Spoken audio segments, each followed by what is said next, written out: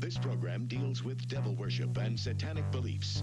It contains explicit scenes and descriptions of violent crimes and rituals. Americans are asking, who attacked our country? You have declared a subliminal jihad against the United States. Can you tell us why? Everything pertaining to what's happening has never come to the surface. The world will never know the true facts of what occurred, my motives. And night fell in a different world. And Iblis is thinking, I should be getting this position, not Adam, and this guy is created from dirt. And how does the army feel about you being head of the Temple of Set? And the conspiracy theorists can say what they will, but I want you to give me power over Adam, and I want you to give me soldiers and minions and all of these things. The people had so much to gain and had such an ulterior motive for putting me in a position I'm in. They'll never let the true facts come aboard to the world. And I want you to be able to give me the ability to whisper into the hearts of mankind. And who was the grotto leader? Don't remember his name. You don't remember the name of a person who involved you in murder?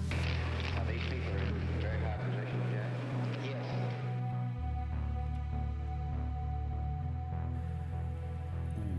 Welcome back to Subliminal Jihad, episode 62. I am your co-host, Dimitri. I'm Khalid. And today, it is that time again. It's time to go back to the Grotto of Truth for our sixth. The Grotto of Truth, yes. Yep, the Grotto of Truth. And meet with the acolytes, yeah. Yep. Yeah.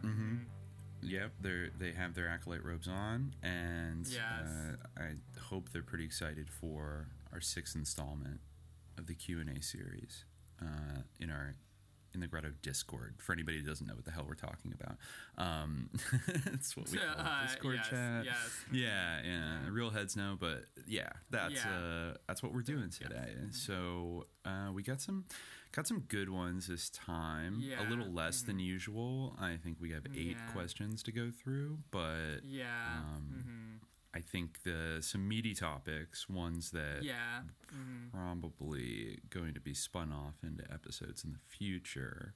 Yeah, being that we have a tendency to go so long on these, it's a somewhat welcome reprieve to have fewer questions. But I mean, we always welcome, questions. Yeah, for anybody that wants to know how it works, if you want to harass us, if you sign up for our Patreon, the Alwara Frequency, then you get access to the Grotto Discord. We have a sub chat for questions, and if you ask questions, we will answer them in these episodes. Yeah, and that's good if you want to harass us, or if you just want to nicely correspond with us and the nice community that exists in the Grotto.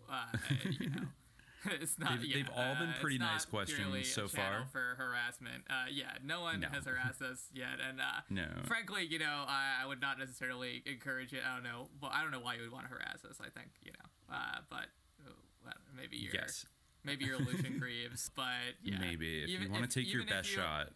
Even if you are Lucian Greaves, we'll answer your question if you post it in the Grotto. But you gotta pony up. Yeah, you do. Okay, so let's get started. I'll read the first one. This is from our boy Parenti Sound System, and he asks. Xinjiang was touched on a bit in the Victory episode, and I would love to hear the host's take on the current day situation there with the Uyghurs. Which elements of the propaganda emanating from the two great empires do you believe, and which do you discount? Well, I kind of don't think of myself as believing propaganda either way, so I try to sift through the propaganda to apprehend the situation. I feel like it's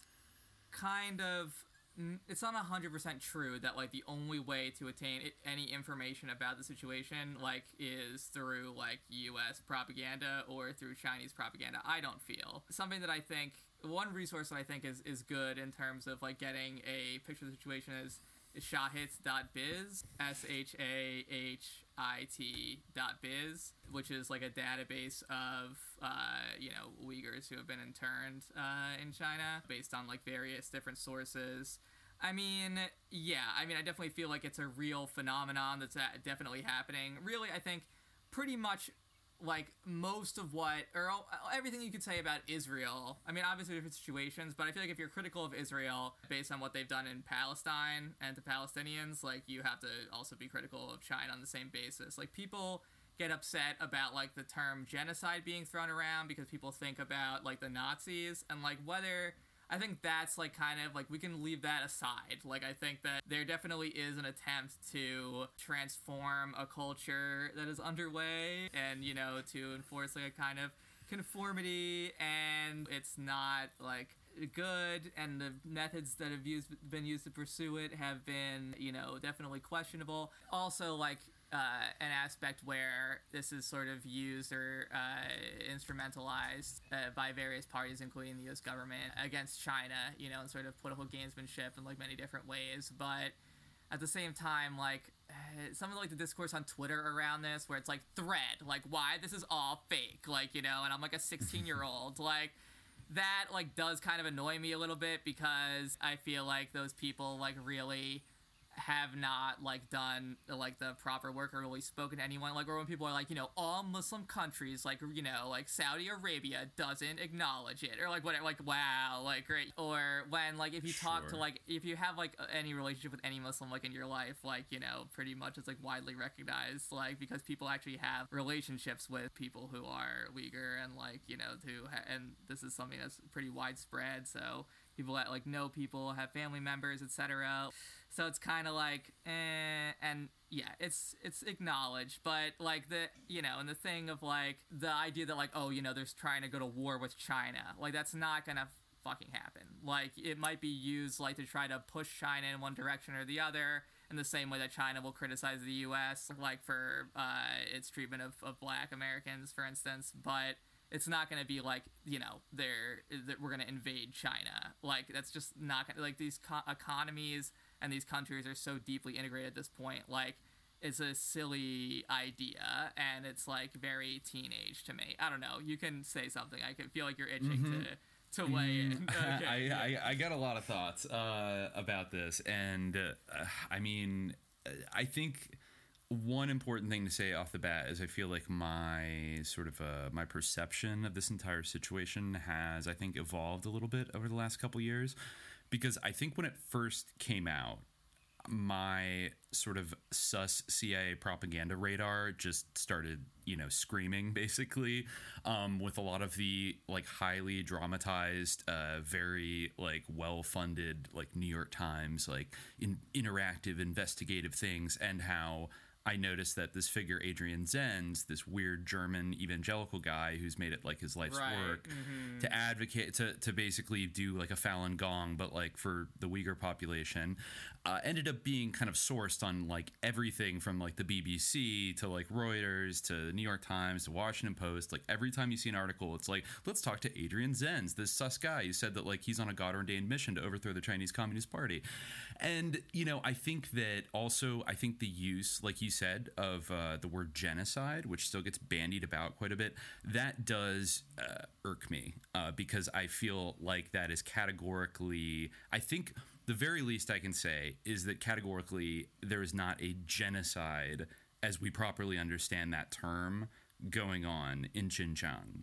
Now, of course, that doesn't mean that like there's nothing going on and everything is just peaches and amazing, and you know they're being sent to vocational camps, then taught like amazing values so they can go work in factories and, you know, like, you know, out by the coast or whatever.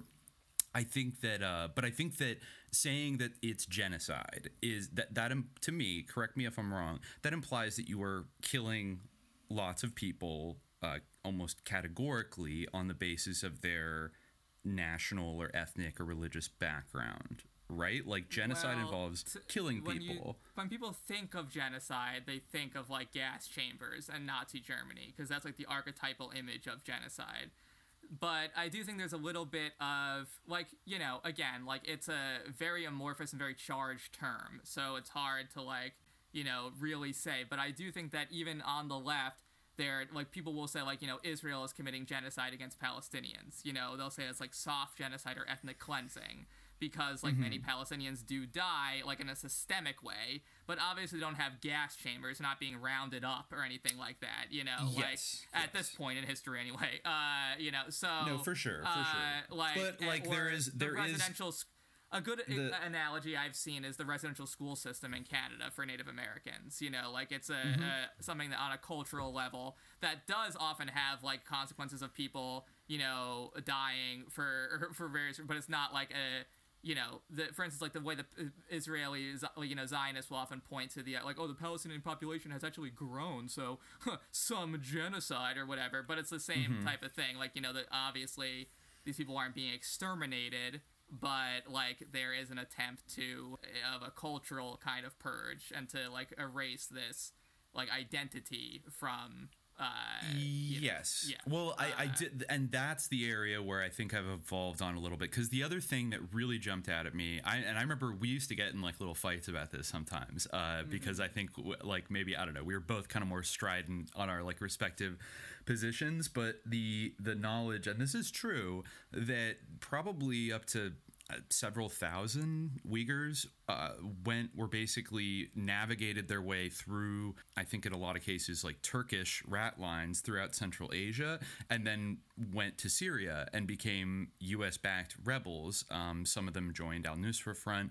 A lot of them joined ISIS. And, you know, there's pretty substantive evidence that happened.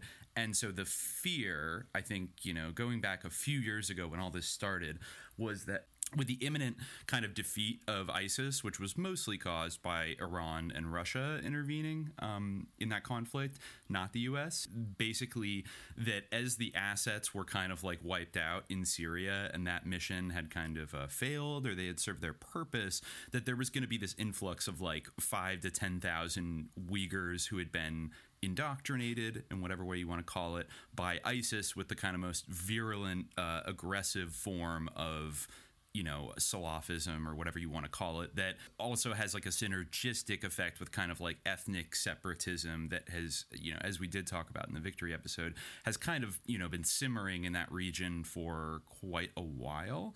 And so there was a lot of fear. I think that to say that the Chinese like were making it up absolutely out of nowhere, that there was, it's just absolutely ridiculous not. That, you know, and there had been terrorist attacks and things like that. So I think if any, it seemed like timed in a way to be like, we're going to cut off at the pass this potential kind of influx of people that have been radicalized and have combat experience and might be sent back by, whether it's by Turkish intelligence or by NATO or something like that, to stir up trouble in this region, which, by the way, this is the other big part of it, and it gets to the critiques about China as well. This is a critical corridor in the Belt and Road Initiative.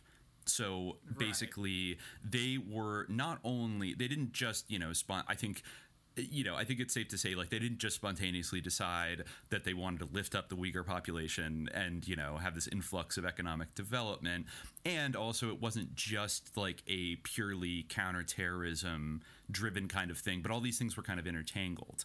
And basically, I think what they started doing was they employed what seems to be a rather assertive and heavy-handed approach at kind of cultural reform, basically, to cut off at the pass anybody that it seems like is being too it's also too important. Religious, yes, it's also, it has to do with like. Yeah, it's also important to point out that it's not a wholesale ban on, like, you can't be Muslim in China anymore. And of course, there are other ethnic groups that are, isn't it the Hui? Although they faced a little bit of censorship and, like, you know, control of their religious practices as well. The Hui have since this. Yes, like, they have. On, you know. And as we talked about in Victory, like, it kind of, there was like this weird kind of dialectic going on between like the Soviet Union when they were around and China of like who treats their Muslim minority population better. And so there were times where China was kind of like easing up and even like, you know, basically like, you know, arming the Mujahideen, like with the help with the, or like the at the urging or the behest of like William Colby to you know try to subvert the Soviet Union. Which, you know, we talked about is like a deep irony that now they're turning around. Also, the other thing, this is one of the things that that has not gotten a ton of attention, but it's one of those little factoids that makes you kind of jump up and go a little yikes. And I think it kind of breaks down a lot of the traditional dueling narratives around this whole thing, which is that China had hired, I forget exactly when, but sometime in the last couple of years, they hired Erik Prince on security contracts in Xinjiang. Yeah. So the level of ironies there are kind of mind-blowing, because Erik Prince, really cut his teeth in Iraq, both fighting and doing God knows what with the various insurgent groups and Al-Qaeda in Iraq and things like that. There's a lot of whispers and kind of mumblings. I would have to kind of dive in and do more specific research, but I remember there were a lot of like shady allegations that, Erik Prince doesn't just train like badass based hero Navy SEALs or based proxy fighters. He also probably trains like who the people we would call terrorists, who are quote unquote our enemy, as they did in Syria over the last decade, where we just turned on a dime and, from our exoteric opposition to Al-Qaeda, and realized, yeah, but in this country, maybe we should arm them. They're not that bad, right? And so the fact that Erik Prince, who may have had like a direct hand in the protean versions of what would become ISIS in Iraq in the 2000s, is now getting hired by China to protect infrastructure in Xinjiang against basically the modern day iteration of those same like kind of US Contra ISIS fighters that would be coming back. So it's like he's on literally both sides of the game. And then it begs the question about what is China up to these days if they're hiring Erik Prince, and are they really? It kind of really begs the question, because I agree with you. I no longer am convinced at all that I think there's a lot of like geopolitical harassment and trolling going on of China for various reasons. Maybe in the years leading up to 2020, this was meant as a way to kind of like retard the development or frustrate the Belt and Road Initiative. Is if maybe we can get like, we can hype up these claims of, we can use this loaded word genocide and, exaggerate what they're doing. And they are doing something, but like really crank it up to like, oh my God, you can't do business with. And, also as we see constantly, the US government loves to come up with some humanitarian narrative and then not only slap sanctions on the country that they're targeting, but what I think is even more impactful is say to every other country around the world, well, we've determined that these guys are literally Hitlers, so you can't do business with them either. And so then, if they can get enough juice to kind of do that on a global scale, now China has a lot of juice of its own. So, I think ultimately it seemed like that wasn't enough to get people to stop all these majority Muslim countries from signing agreements to be involved in in the Belt and Road Initiative. But I don't think that I don't think we're going to have I don't think that we're going to go to war. I don't ever think we're going to go to war over Xinjiang, and I don't think we're going to go over war over Hong Kong or Taiwan. We are deeply integrated with them, and that's the point where I'm at now of a kind of I still haven't really worked it out. Like, I find the era of kind of from late Mao to like Jiang Xing to the Gang of Four to Deng, and then like moving on to like, today, I find it a really fascinating period.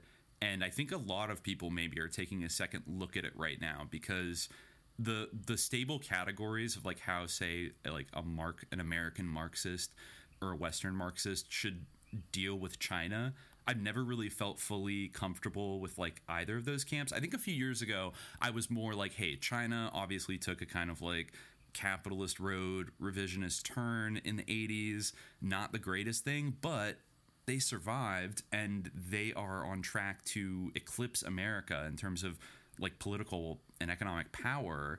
And it's like it kind of sucks. It's like the only game in town, really, and it's not quite as they're much more nationalistically minded than even the Soviet Union at like the height of its like revisionist era or whatever.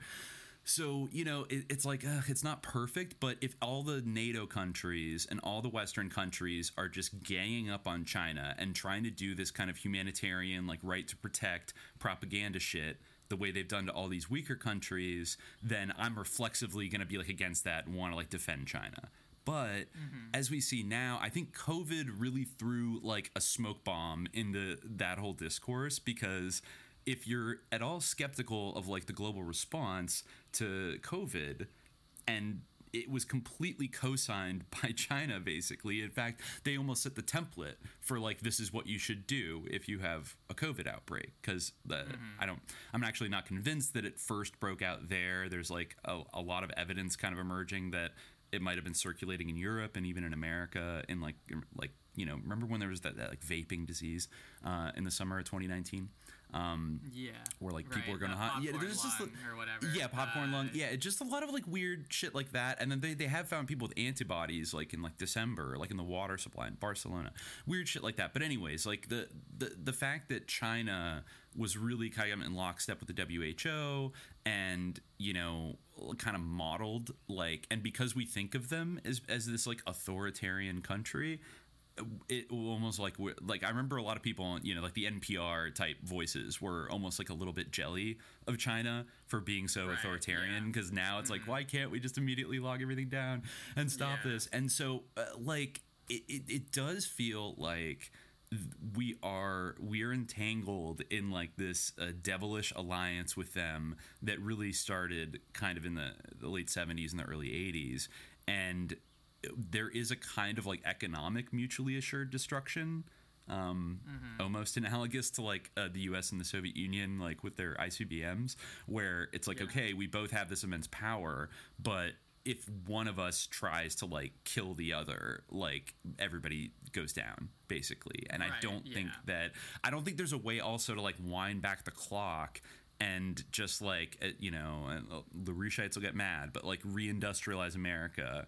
I think it's an interesting idea, but at the same time, like, I don't think you could just like take the industrial capacity of China, just take it back. Like we've crossed that bridge now. We're too far down the road, and in fact, they have such a greater industrial capacity than we do at this point that it wouldn't even make sense. And so we're in a very tough situation with them, where I think the rivalry is getting a little more intense to some degree. And also, like, I think so the thing about Xinjiang that makes me kind of think is like, and some people I don't think like wouldn't like this phrase, but if you think back to like the Cultural Revolution, which was kind of applied to like most of the people in China, maybe more groups more than others, but it's not like the Han population was like exempt from the Cultural Revolution. If anything, like they were hit more directly by it, right? If anything, these peripheral regions were maybe like left out of it because it was considered to like just leave them alone. Like that was the attitude, I would say, more the ambient attitude towards the Xinjiang for like most of China's like communist history is just like they're out there, like whatever. But now the idea of them sending people to kind of vocational / like cultural re-education camps, it might be one thing if this is like a Maoist thing to like integrate everybody into like a new social society and like purge like capitalist bourgeois thinking or retrograde ideas. Like at least that was like taking a full scale approach to like, oh, we need to exercise this the demons of the capitalist past that still linger. But what they're doing here in terms of taking people who they think are maybe too religious or maybe too nationalist, separatist or whatever, is they're inculcating them with like China's great, and like you should go like move to a factory outside of Shanghai and like work like 50 hours a week and then like make some money, and like, or telling women, there was that kind of cringy thing about like women are no longer baby making it's like okay, like something to me that's I find very ironic about like all these people like on Twitter with like Stalin avatars who just like whenever anything like this comes up to be like, oh, it's all Adrian Zen's, like, and it just like is a talisman that like turns off their brains and like they can't something that's ironic about that is like that the Soviet Union actually, like, everything that like you would in your darkest fantasies what the CIA is doing with like these like evil like Uyghur insurgents like disrupt China, like the Soviet Union did, like they like actually did, like when there was like a Republic of East Turkestan, like for one period of time, I believe it was called the Republic of East Turkestan. There was in the 60s, I believe, there was a border dispute. Yeah, they recently found, like, actually from the 40s, they recently found, like, a Politburo document on Xinjiang where basically they talk about how, like, you know, we helped the Chinese-sponsored governor to fight the Japanese, but, you know, they say, however, the awakening of the ethnic awareness of the minorities of Xinjiang led to a conflict with the governor's desire to provide himself and the clique around him with unlimited power in the province. Not wishing to allow a growth in the influence of ethnic cadre on the broad masses of the population, the governor began to carry out mass arrests and the removal of ethnic minorities from the governing bodies of the province and switched to practice to a policy of colonial repression. Taking into account the growing sympathies of the people toward the Soviet Union, the governor began to wage propaganda that he was supposedly pursuing his policy of repression of non-Chinese minorities with the consent of the Soviet government. At the same time, the governor took hostile positions with respect to the Soviet specialists in Xinjiang. The Soviet government cannot tolerate the provocative activity of the governor, which is hostile to the Soviet Union, and cannot give him aid to pursue his current policy directed at oppressing the ethnic minorities of Xinjiang, and has already been forced to take a number of steps to curtail the work of Soviet organizations in Xinjiang. Based on this, in addition to the adopted decisions previously, they decreed to support the non-Chinese ethnic minorities in their struggle against the repressive colonialist policy of the governor and the Xinjiang government, and the creation of government bodies in districts which are composed of people who enjoy the trust of the local ethnic population. The creation of a Xinjiang National Political Council organized on the basis of appointment by election of its representatives in proportion to the size of the population of each ethnic group. The restoration of ethnic military units, you know, and other things, like including, like, they basically were pressing the sponsor left terrorism button. They even wanted to create illegal groups in the territory of Xinjiang among Uyghurs, Kazakhs, Kyrgyz, Mongols, and others, composed both local ethnic personnel as well as specially trained personnel from Soviet Central Asian republics. And basically, they gave them, like, direct support in developing, like, you know, guerrilla fighters against the government, like, to, you know, to break away from Chinese control. It just sounds, it sounds really democratic. Remind me again, like, who was the leader of the Soviet Union when that policy was enacted? That would be Stalin, and in fact, I think a lot of this was Stalin. Interesting. Yes. Mr. Oh, he hated ethnic minorities so much. Then why did Lenin ask him to write the nationality policy? Yes. Interesting. You know, I think that is. I mean, also, you know, I think there's a difference between, like, the Soviets, like, doing that to try to, like, empower the local people, and, like, the CIA just, like, kind of, like, coming in and, like, let's cause trouble, you know, because, like, they don't want anything better for East Turkestan. Like, it's gonna be. It's obvious that, like, the Soviet Union also had some, like, personal motivations as well. Like, in the same way that the U.S. government will, like, put it in, like, language of, like, human rights or whatever, you know, they dress it up in certain ways, you know. I think that, like, they were saying, like, but well, that was also us, etc. That was also before Mao, like, won the Civil War. So I think those were contested areas. So even though that guy might have been a communist, I think there was still, you know, there's a lot of, like, popular frontism going on with on the Chinese situation. So so I think that's probably something they didn't pursue that from, like, Mao winning to basically the Sino-Soviet split. I don't think they tried anything, but then after the Sino-Soviet split, they had some disputes in the 60s. Over the kind of Xinjiang, East Turkestan kind of area. Yeah, maybe there was a lull, like, in there when they had relatively good relations with Mao, but I do think that there was a lot of activity beyond just that. I'm not sure if, you know, if they were delayed until the 60s, but, you know, even, you know, the East Turkestan movement, which is something that they, you know, people say, like, oh my god, like, that's separatism. Anyone, like, refers, like, that's kind of something that was, like, Soviet sponsored. Like, you know, they, like, I mean, I don't think it means that, like, if you're, you know, a Soviet supporter or Marxist, like, today, then you must support, like, the CIA's ops to, like, destabilize the region. Right, of course. No, I'm just saying that, like, the, you know, the idea that, like, this is, like, a fundamentally reactionary element that, like, you know, and China is, like, fundamentally, like, socialist. Like, obviously this is not something that, like, the Soviets perceived as being true, that, like,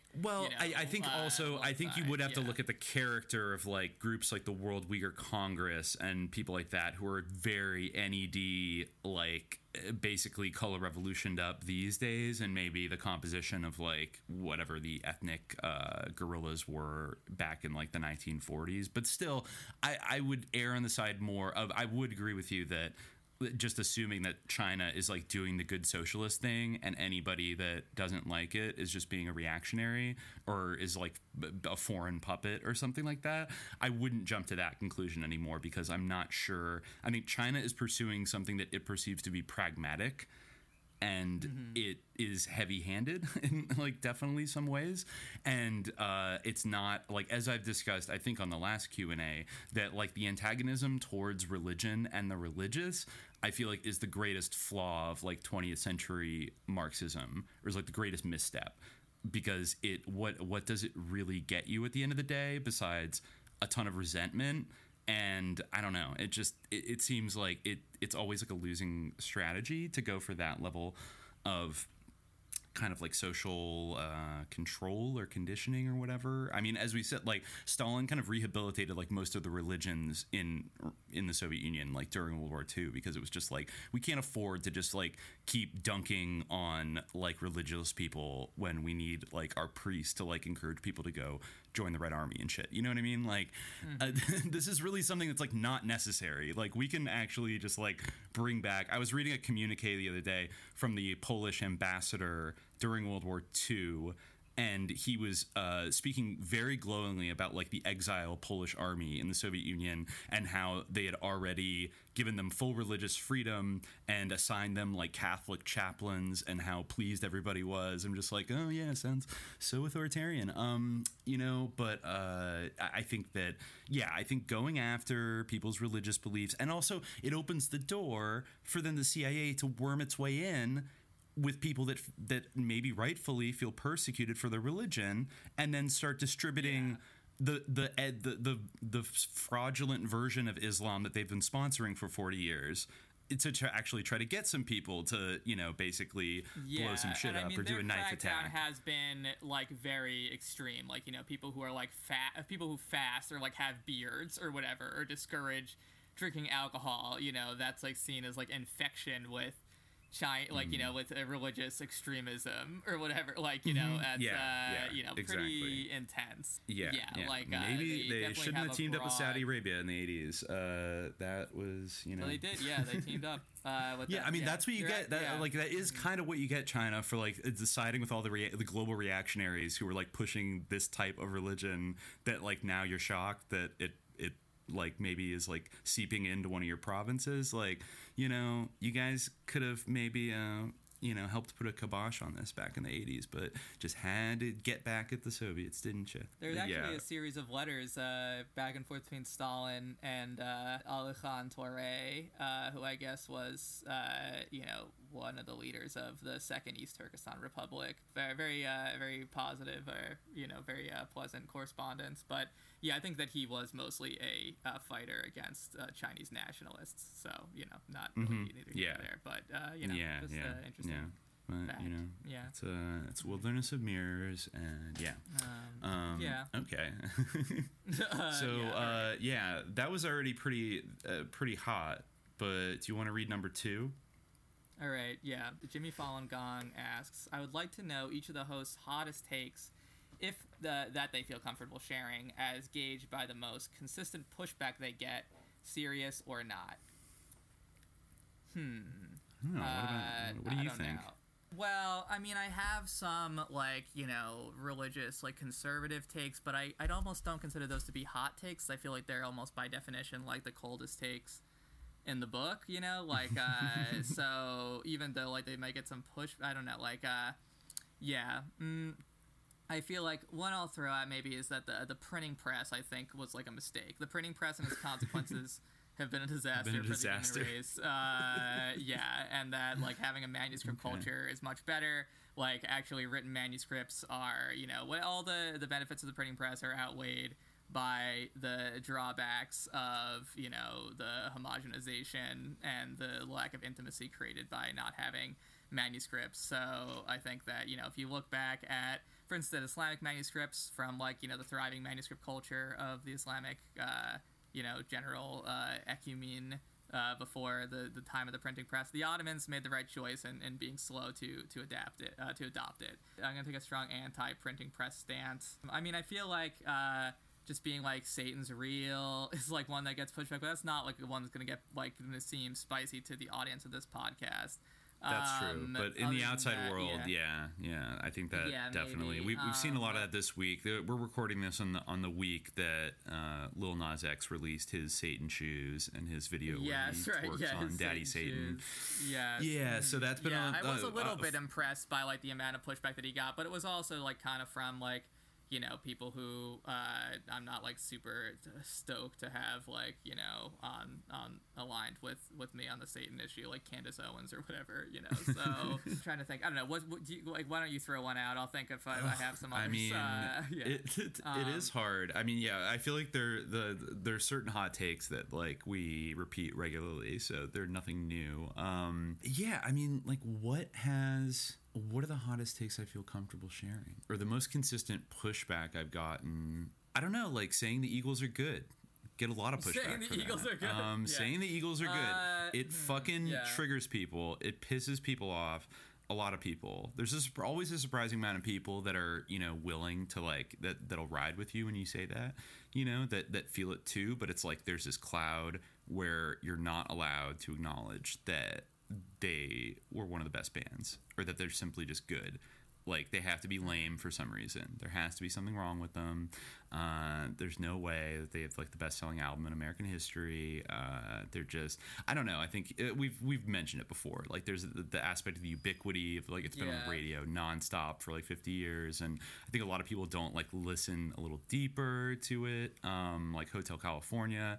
They might think Hotel California. It's like the silly thing. Speaking of like Satanism in rock music, you know, there was that rumor that Anton LaVey was like lurking in the photo, like in the liner notes of like Hotel California. Like he's like up on the balcony, like in the shadows, and that basically, you know, the whole Hotel California album is like an ode to Satan or something like that, which it so is not. If you're listening to it, it's a pretty anti-satanic album, pretty anti like American album, really. Like if you listen to The Last Resort, the final track on it, talk about not erasing genocide. They go there. But yeah, I mean, we're going to do an Eagles episode. It's coming. So, you know, everybody get excited. We're going to do it in the next month. So I don't need to say too much more on that right now. Yeah. I don't know if I've gotten like pushback. Maybe I'm just like, maybe I'm a coward. Maybe I'm just tactful or like tactical about what I go off on. I actually, you know what? Okay, no, I'll give a little red meat to Jimmy Fallon Gong. I think that I probably would get pushback if I like tweeted about this, but I do feel like the liberal culture around abortion susses me out. I'm not anti, like I support like the legality of it.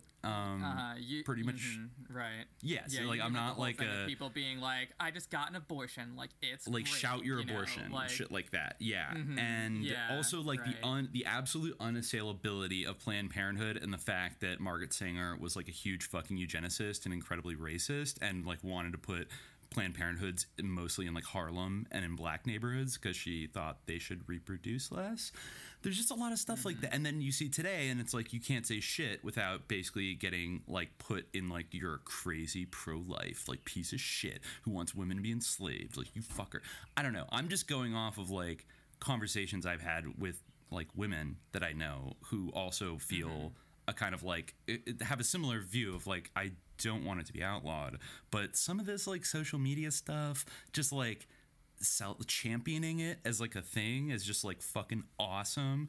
And like, you know, or posting, I don't know, it's like whenever some like Candace Owens person like posts something pro-life, like post a picture of like a dead fetus like under, it's like, yo, chill the fuck out, like, you know what I mean? Like I feel like it's not like it's not like an experience to be like idealized. I think there's I mean, even birth control has its problems with hormones and things like that. I know a lot of women have had like pretty shitty experiences on that stuff. But still, it's like there's just something about it, like, in our culture. Maybe it hasn't been as prominent over the last few years, but I mean, I remember when there was that, like, what was it? Like the James O'Keefe thing in like 2015 or 2016, where they were talking about, like, they're selling babies for Lamborghinis, folks. You know, Alex Jones is like, go, like, look at her slurping champagne, talking about. But there was a little bit of like a callousness in some of those like hidden videos towards the people talking about how they're going to like sell the aborted fetuses from the Planned Parenthood clinic to like a bio research company, and like how much money the clinic was going to make from it, and just felt a little bit like, and you know, if I want to even go double down on that, I would say, okay, no, this leads to an even hotter take. I'm going to do it. People can hate me. One child policy in China, kind of fucked up.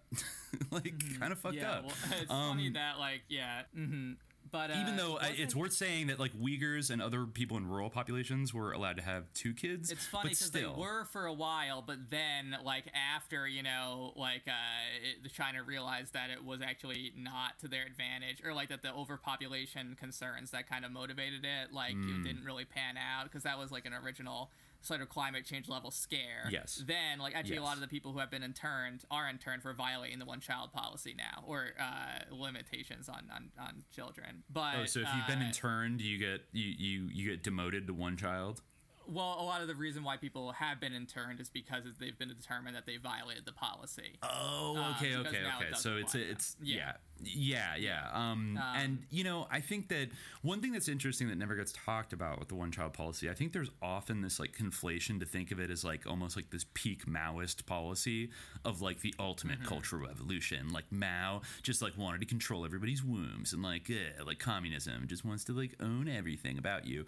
But actually, if you look at it, no, like Mao, I read a couple academic papers about it recently, and while Mao, he might have said some things about how maybe we should have some kind of program to like, you know, basically like manage the population a little better, but he never entertained the idea of like we should have a compulsory policy. And it was Daddy Deng who instituted that, and most people I think maybe don't know this, but he partly did so at the like fanatical urging of Western NGOs like the Club of Rome, and I believe like the IMF and the World Bank, who actually went so far as to predicate giving financial loans and like more integration into the global capitalist system.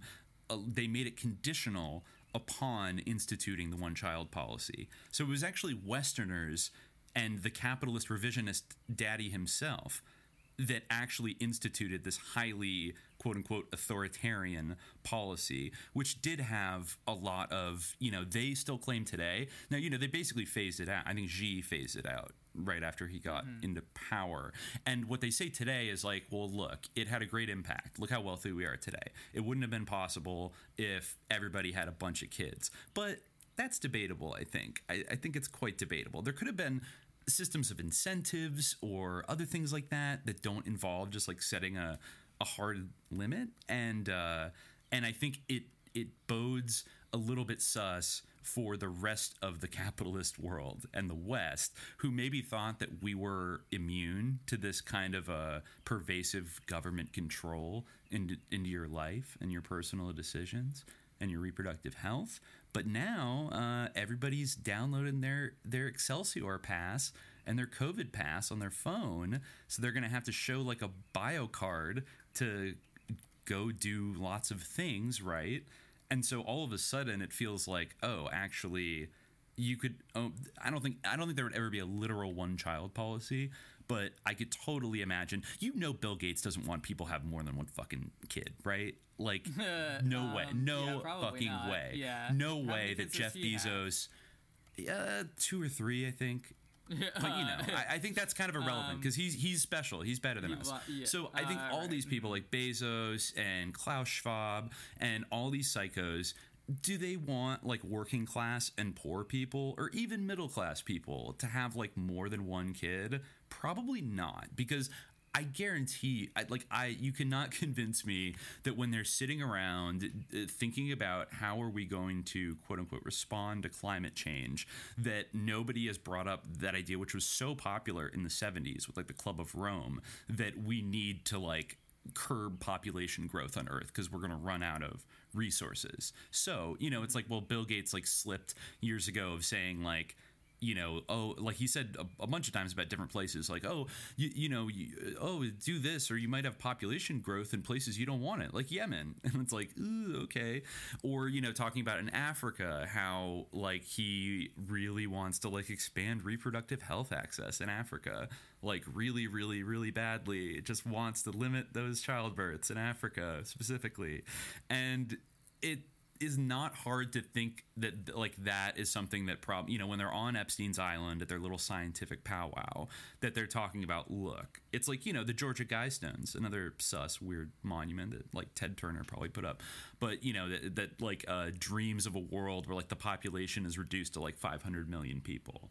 And I think that like the ruling class, that's a constant threat to their power, is having too many damn hungry mouths to feed around. So I feel like in America, it's going to take a lot of like, I feel it in our culture. I feel that there's like an antinatalism, an indirect antinatalism that has seeped into our culture, but it's not really allowed to be like called out for like what it is. Like, I think that, you know, the growing cost of like having a child and being able to provide for them is skyrocketed, especially in big cities. It used to be kind of maybe a cool new thing when like women enter the workforce in the 70s and the 80s, but now it's just like a necessity. Like both people have to work, and, you know, if you're lucky, you can combine both your incomes, but, you know, and then simultaneously this hyper valorization of like abortion as just like an awesome thing, and just like there's nothing, you know, it's weird because even in the 90s, like, you know, people like Hillary Clinton would say, you know, like, you know, like safe, legal, and rare, right? Like that was kind of like the gesturing that Democrats used to have, which I think actually was like pretty savvy messaging and probably hit with like the majority of that was probably the most maximalist kind of slogan you could have or position to have on it, is that, look, I'm not just like totally praising abortion, but it should be safe, it should be legal for people that really need it, and hopefully we can have other policies that can make it more rare instead of just like more common, because it's kind of like that's like a last line of defense, I feel like, for having an unwanted pregnancy, or, you know, why is it unwanted? Like, you know, you could easily see a culture where nobody can afford to have a baby, so then, you know, the liberals are there being like, oh, we'll just go get an abortion, it's cool. And it's like, well, wait a minute, like that's different from like, I really don't, or, you know, my God, like you were raped or something, you know, that it's like different than like, I don't want to have this baby no matter what, and like the forces of society are like bearing down upon me and like almost bullying me into like, don't have that baby, don't have it, like get rid of it, you know, like a little devil, like, you know, you're giving up your career, your life, which is, you know, to be fair, probably true that like, you know, the way society is configured now, like, to have like a middle class life, like it's not very feasible for you to have like a child at 18 or something, you know.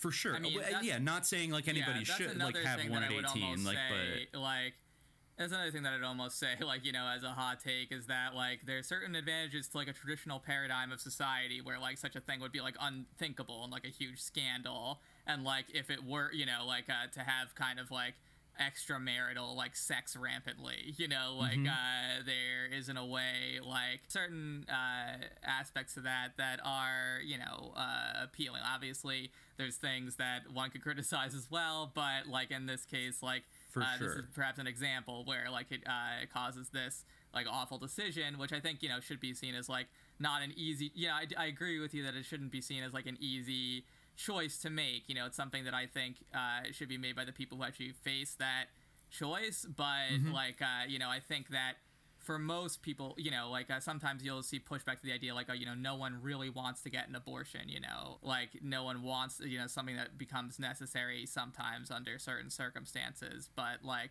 the idea that like this is something that's like desirable or like pleasant or not like, you know, a deeply traumatic experience, like I think, I don't know, like I feel like that's a misleading idea. Obviously other people like can have it out. Like, I am not someone who will ever be in the position to have an abortion personally, so can't really say. But I do think that, yeah, maybe there's I think what you're saying in terms of like, yeah, the valorization or the sacramentalization of this thing that really is like a regrettable situation. You know, it.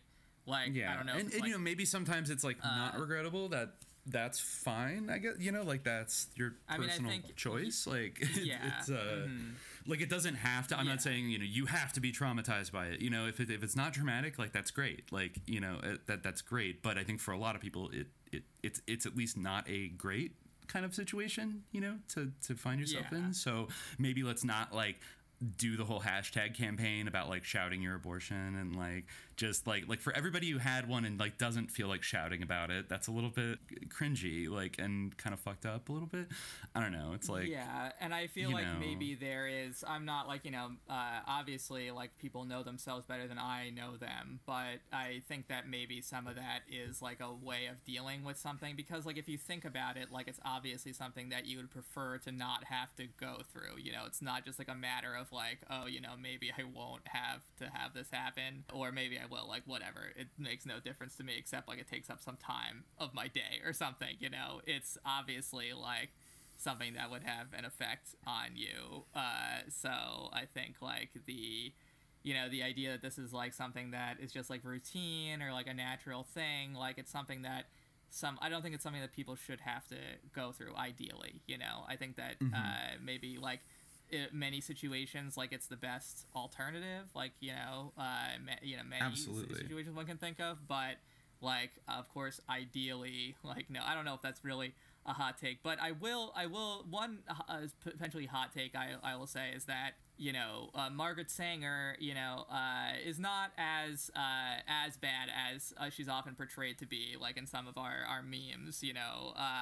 I think, like, obviously she was a eugenicist, like, in the way that, like, many people at the time were, but Margaret Sanger actually was anti-abortion. Fun little fact about her. She was anti-abortion. Wait, really? She was the creator of Planned Parenthood, yes, but she was not an advocate of abortion. At least, you know, her whole thing was, you know, birth control so that people won't have to have abortions, you know. She was very much the extreme version of safe, legal, and rare. She viewed abortion as being, like, a very shameful thing that, like, you know, she was trying to prevent from happening. So and the whole, like, the thing about, like, I don't really know how to appraise, like, she had different, like, racial views that were expressed, but, like, you know, I think some of the ones that get, like, circulated are a little bit, like, distorted, but I mean, I won't defend her too much because, like, obviously, like, she was someone who traveled in these eugenic circles, but it's you know, a common idea that like she was this big advocate of abortion, but she actually wasn't. She was an advocate of birth control. So that was a shift that happened later. Later, probably in the 60s and 70s. And I think even Roe v. Wade, I've definitely heard some people like maybe that what nudged the Supreme Court towards legalizing it in 74. That was actually, I think, the same year that the Club of Rome came out with their apocalyptic report about overpopulation and how there's just going to be too many people and we need to like limit it. So in a way, it was almost like that was America's alternative to doing a one-child policy, was like, well, like, let's just make abortion like available. And then, you know, that will maybe have... I do think that RBG, for her part, you know, she actually was... I think that she did make a good point that abortion will always be available for the richest women. You know, for people who have money, they will always have it available, and, like, it will always happen. So that is a fair point, you know, like, again, like, part of the law is to teach or, like, to, you know, encourage certain things. And, like, obviously, like, you know, I think that you can make certain determinations, maybe, I don't know, but like, and there's two ways you could read that also. You could read that in a kind of I mean, I think I could both read that in a kind of optimistic way of like, well, yeah, like, it shouldn't be, you know, you shouldn't be discriminated against by class, by basically, you know, poor people either have to get dangerous illegal abortions or whatever, but, you know, rich women can always get it. So like, that's a positive kind of seems like an egalitarian thing, but at the same time there is a little thing of like, oh, the bourgeoisie is like letting all the poor people have abortions now, kind of encouraging them to go get them and stuff, like, just as they get completely obsessed with overpopulation.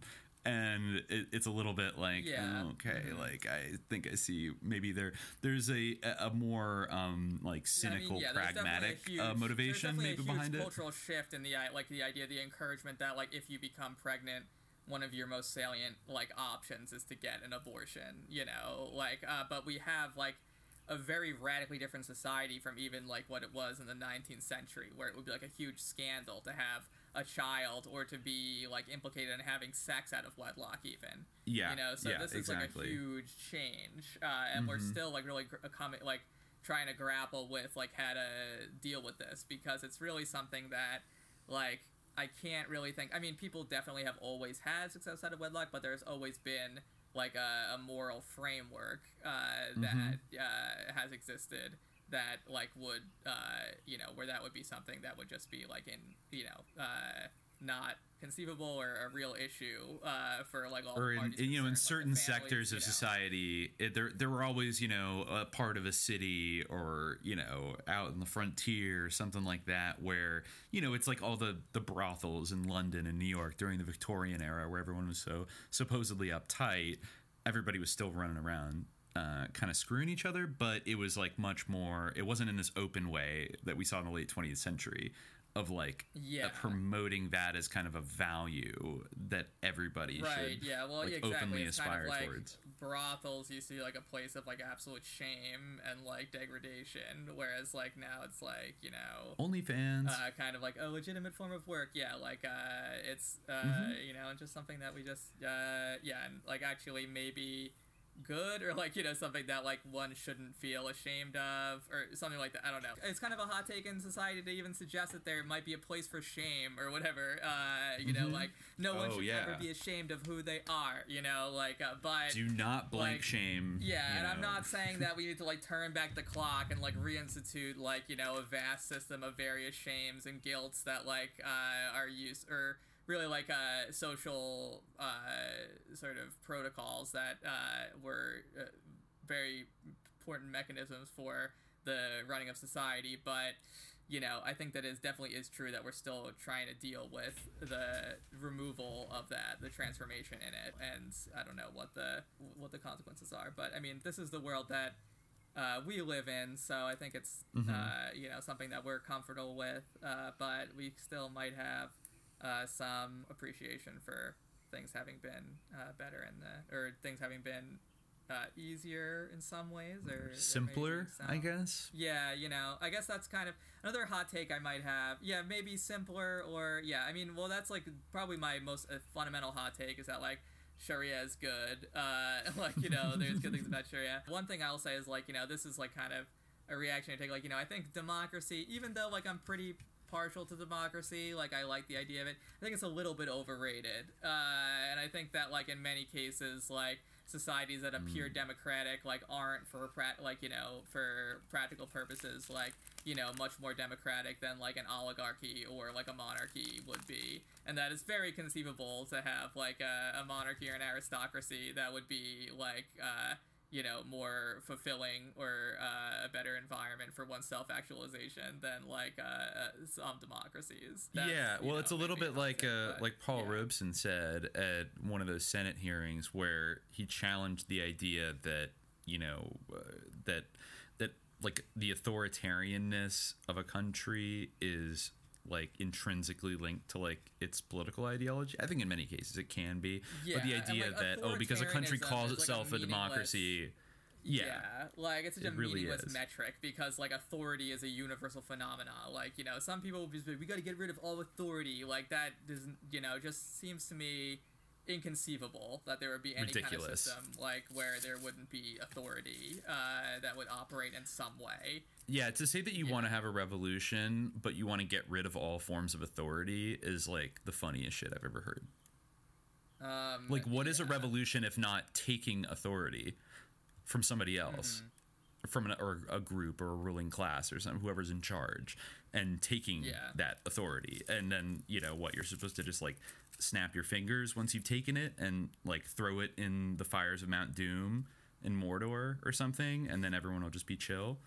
Like, that's just no. Yeah. I'm with you. So I'm kind of in in between. I'm kind of in between on that issue. Like, on one hand, like, you know, I see how, like, in a lot of our democracies, like, choices are very illusory, or that the will and desires of the people, like, aren't properly advocated or brought forth by our representatives.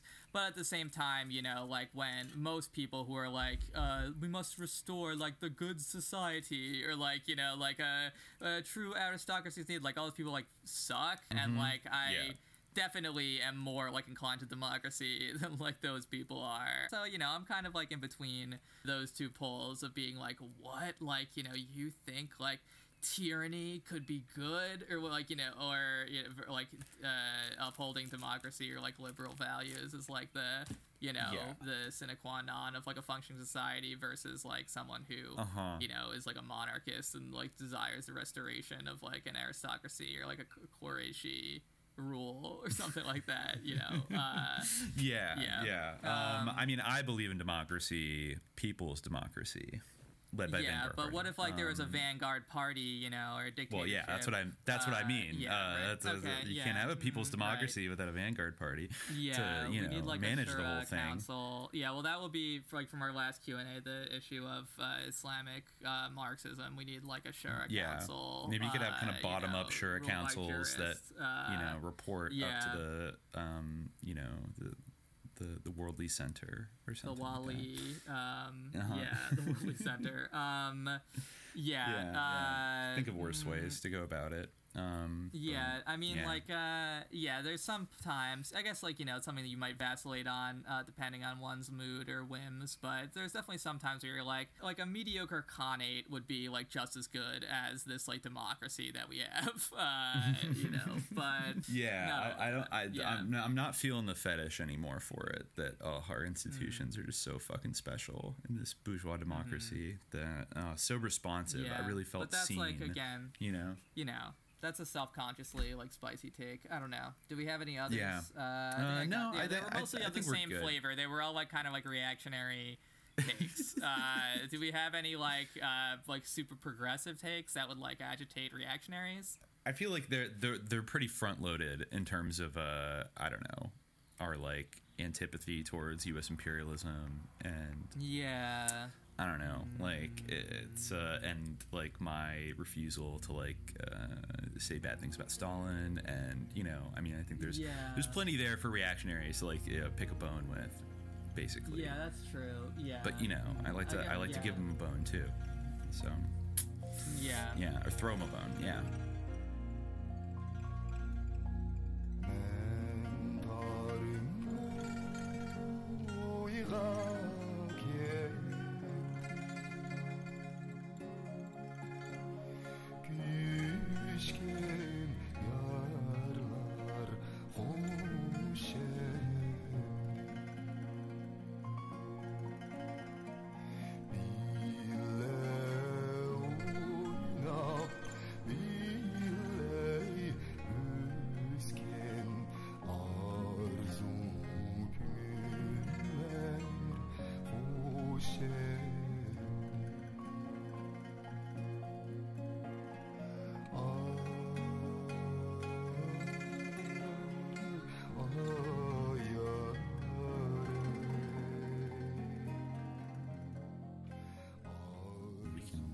Number 3 now from Waveshape, and they ask, do either of you have any thoughts about Reza Nagaristani and Cyclonopedia complicity with anonymous materials?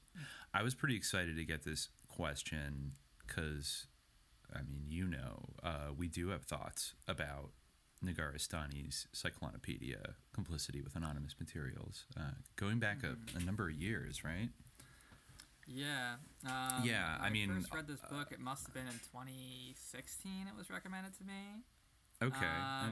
So, I recommended it to you after that. Yeah. I'll just say right off the bat, because that was during our kind of period of writing some screenplays together, and that was one book that you brought to me and to our other friend as something that could be maybe like adapted into either a movie or a TV show. And we actually we did. We never got to the point of actually laying down a draft of it, but I literally did. Yeah, or really even, but you... Or an outline. You pitch it to some people. Yeah, I pitched it to a few different like executives at production companies around Hollywood when I was just kind of thinking like, oh, I got to have something to say, you know, the old what else are you working on kind of thing. And I did bring it up a few times, and one time I did get a pretty positive reaction from one executive who thought it sounded pretty interesting. It's a hard thing to kind of, you know, bottle up into like a 1 minute sort of like Hollywood pitch, you know, because it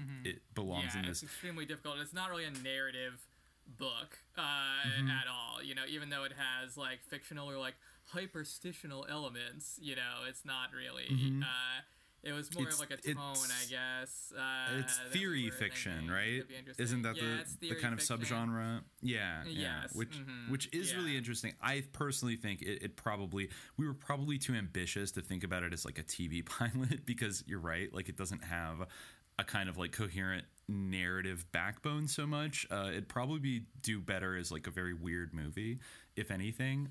Maybe, yeah. I think like you know, something like in that vein could basically, you know, because it's more or less like a Lovecraftian like pastiche with like certain I mean, I feel like the interesting hook for like people in the terms of the fictional aspect of it is like the idea of oil like being alive and being like a like a sentient kind of like Lovecraftian sort of entity that is like trying to achieve unity or like the mockery of the solar empire or whatever, and thereby like, you know, and it's manipulating like all these geopolitical forces to like achieve that. I think that's you know, interesting.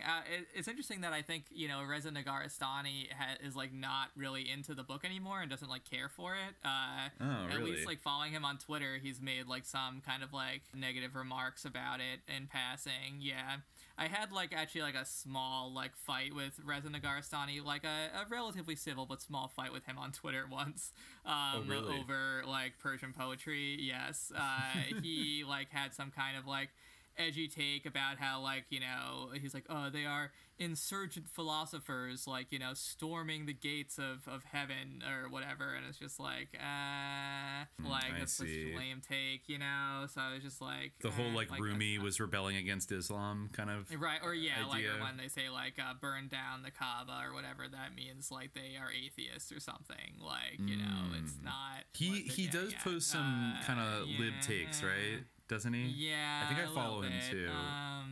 You were gonna like reach out to him at some point. Maybe you ruined that now by insulting him. Well, I mean, he did offer. You know, he said, I think we were discussing Mansur al-Hallaj. Am I right?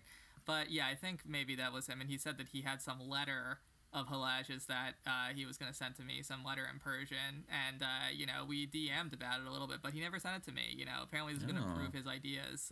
So I don't know. I never received it. I even It's very SJ in some ways, like the combination of geopolitics and the kind of characterization of oil as like a sentient sort of force with like its own agenda that is tied up with all these occult orders, like type vibes. I think there's even a passage about like Pazuzu and Cyclopedia. And there are, even though this was written, when was it written? Like 2000. Was it written as far back as like 2009, or was it like 2013 that it came out? I think it was. Yeah, I don't think it came out around then. I think it was written pretty long. Okay, because I remember that it predated ISIS, but when we were kind of talking about it and discovering it, it was like kind of peak Syrian war sort of days. And weren't there some kind of ISIS style Salafist terrorists that just wanted to blow up like every vertical structure to like flatten that was like everything? The idea, that was like a theoretical concept, was that like, you know, they saw it like horizontality or whatever. It's all like very Deleuzian, you know. There's tons of like Deleuze in it, you know. So like territorialization. There's a couple characters, you know, in the book. Like there's one sort of Colonel Kurtz type figure, Colonel West, you know. Colonel West, right? Yeah. That fits. Who is all about like deterritoriality and like horizontalizing things, and there's discussion of drones and things like that. No, it's definitely an interesting book. We got it on the shelf. Maybe one day one day. Yeah, maybe we'll do an episode Subliminal about it Jihad one day, 'cause I think Productions. there's some interesting things on there. Yeah, it's Subliminal Jihad Production Company, Jihad Productions. Again, like I feel like some of like the Landian alignments of some of that stuff is like a little bit, you know, I'm not like super all about like the kind of like hyperstitional outsideness, like coldness, be my god type stuff, you know, like I think there's a little bit of like substance there. I think it definitely could be an interesting episode because it's such a popular book now, you know. I feel like I hear about it all the time. You know, when I first heard about it, I had never, you know, I heard about it from another graduate student. You know, I had never like it is, you know, before. You could see it being like basically it's like Lovecraft Country for theory-brained grad students, you know, for them to feel seen in a Lovecraftian context.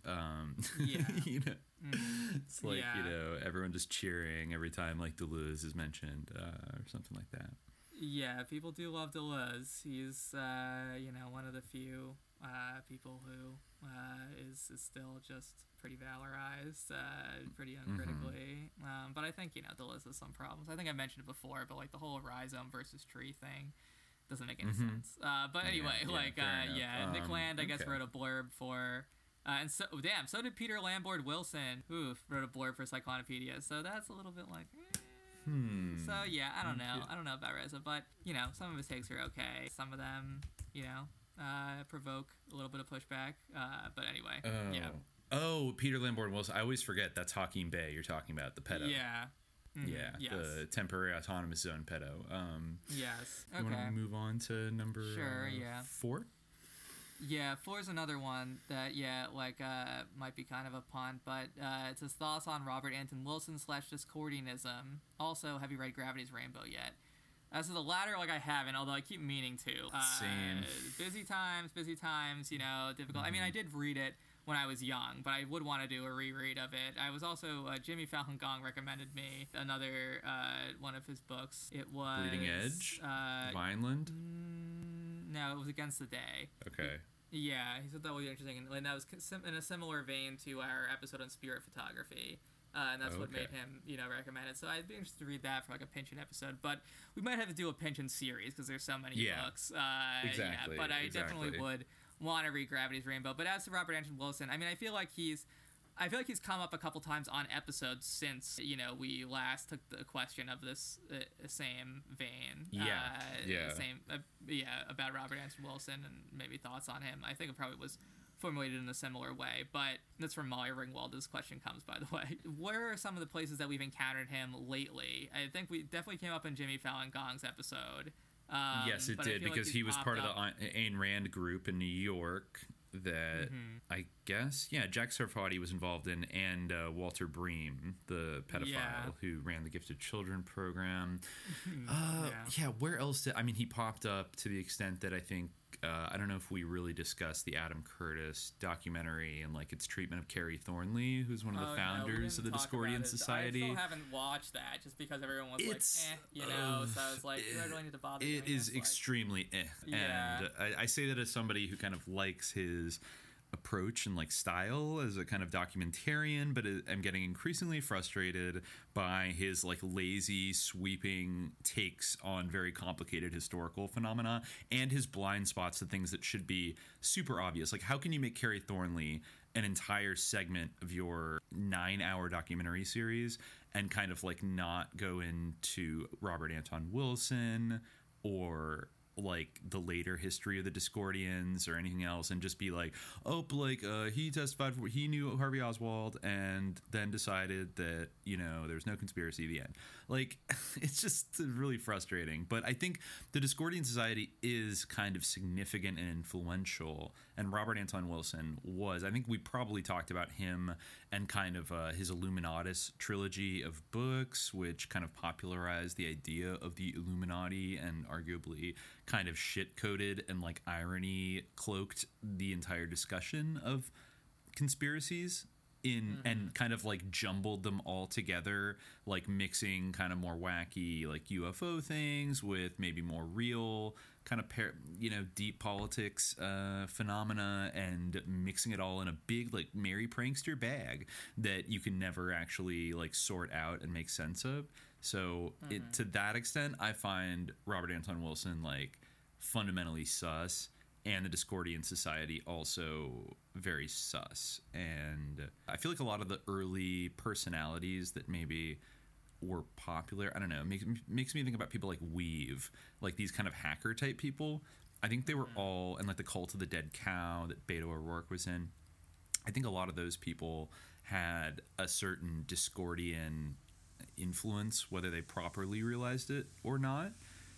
You know, I feel like there were Discordians like probably on the Well and like on the Deadhead Usenet and stuff like back in the 80s. Like that was the type of population that was most early, that was plugged in the most early into the internet culture, and I feel like it probably had an outsized role in shaping it. And yeah, I don't know. I think he does deserve like a full kind of breakdown one day. And clearly the Grotto wants to know. They want to know more. So he helped develop like the whole idea of neurolinguistic programming, didn't he? Like that was another thing that we kind of stumbled upon. Yes, that he might have had a Milton Erickson connection. Yeah, possibly. He was friends with someone who we just mentioned, Peter Lambert Wilson, another Wilson, no relation, but they were good friends. You know, creepy Hakeem Bey, well-known like anarcho-pedo type Nambla dude. Yeah. He sort of, in his obituary for Robert Anton Wilson, which I'm currently looking at, suggested that he always appeared cheerful, which is either very good advertising for neurolinguistic programming, a theory he developed with Tim Leary, but which I never quite understood, or else for the therapeutic virtues of cannabis. That's interesting. Wait, are they crediting Robert Anton Wilson and Tim Leary with developing neurolinguistic programming? Yes, according to Peter Lambert Wilson in spring 2007 in The Fifth Estate, which I guess is, you know, a magazine where he often publishes, so you can read it online. Okay, yeah. Oh, and now I'm remembering some of the things we mentioned. Like, yeah, he did a lot of stuff. He advocated Leary's 8-circuit model of consciousness, and also I think they combined to form like the symbol smile with like the I squared, which represents space migration, intelligence increase, and life extension. And yeah, like a lot of stuff like that. And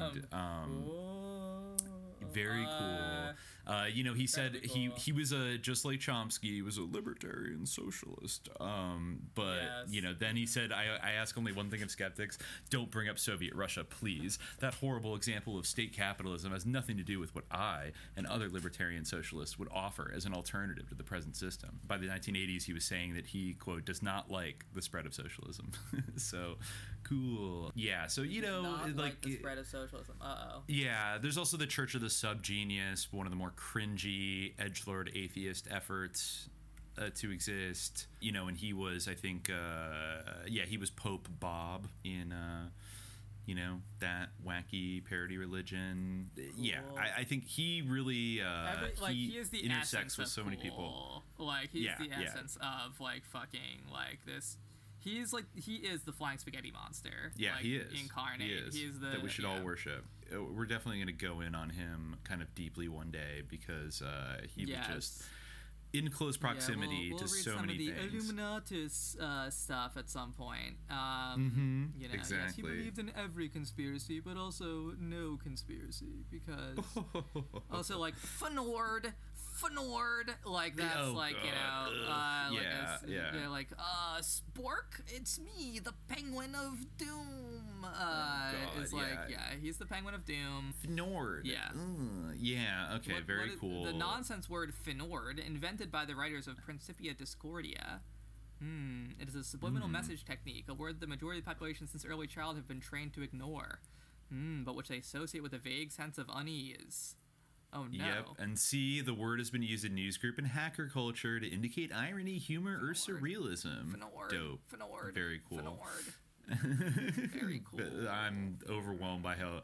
Yeah, the interjection Fnord is given hypnotic power over the unenlightened. Wow, it is according NLP. To the novel. Yeah.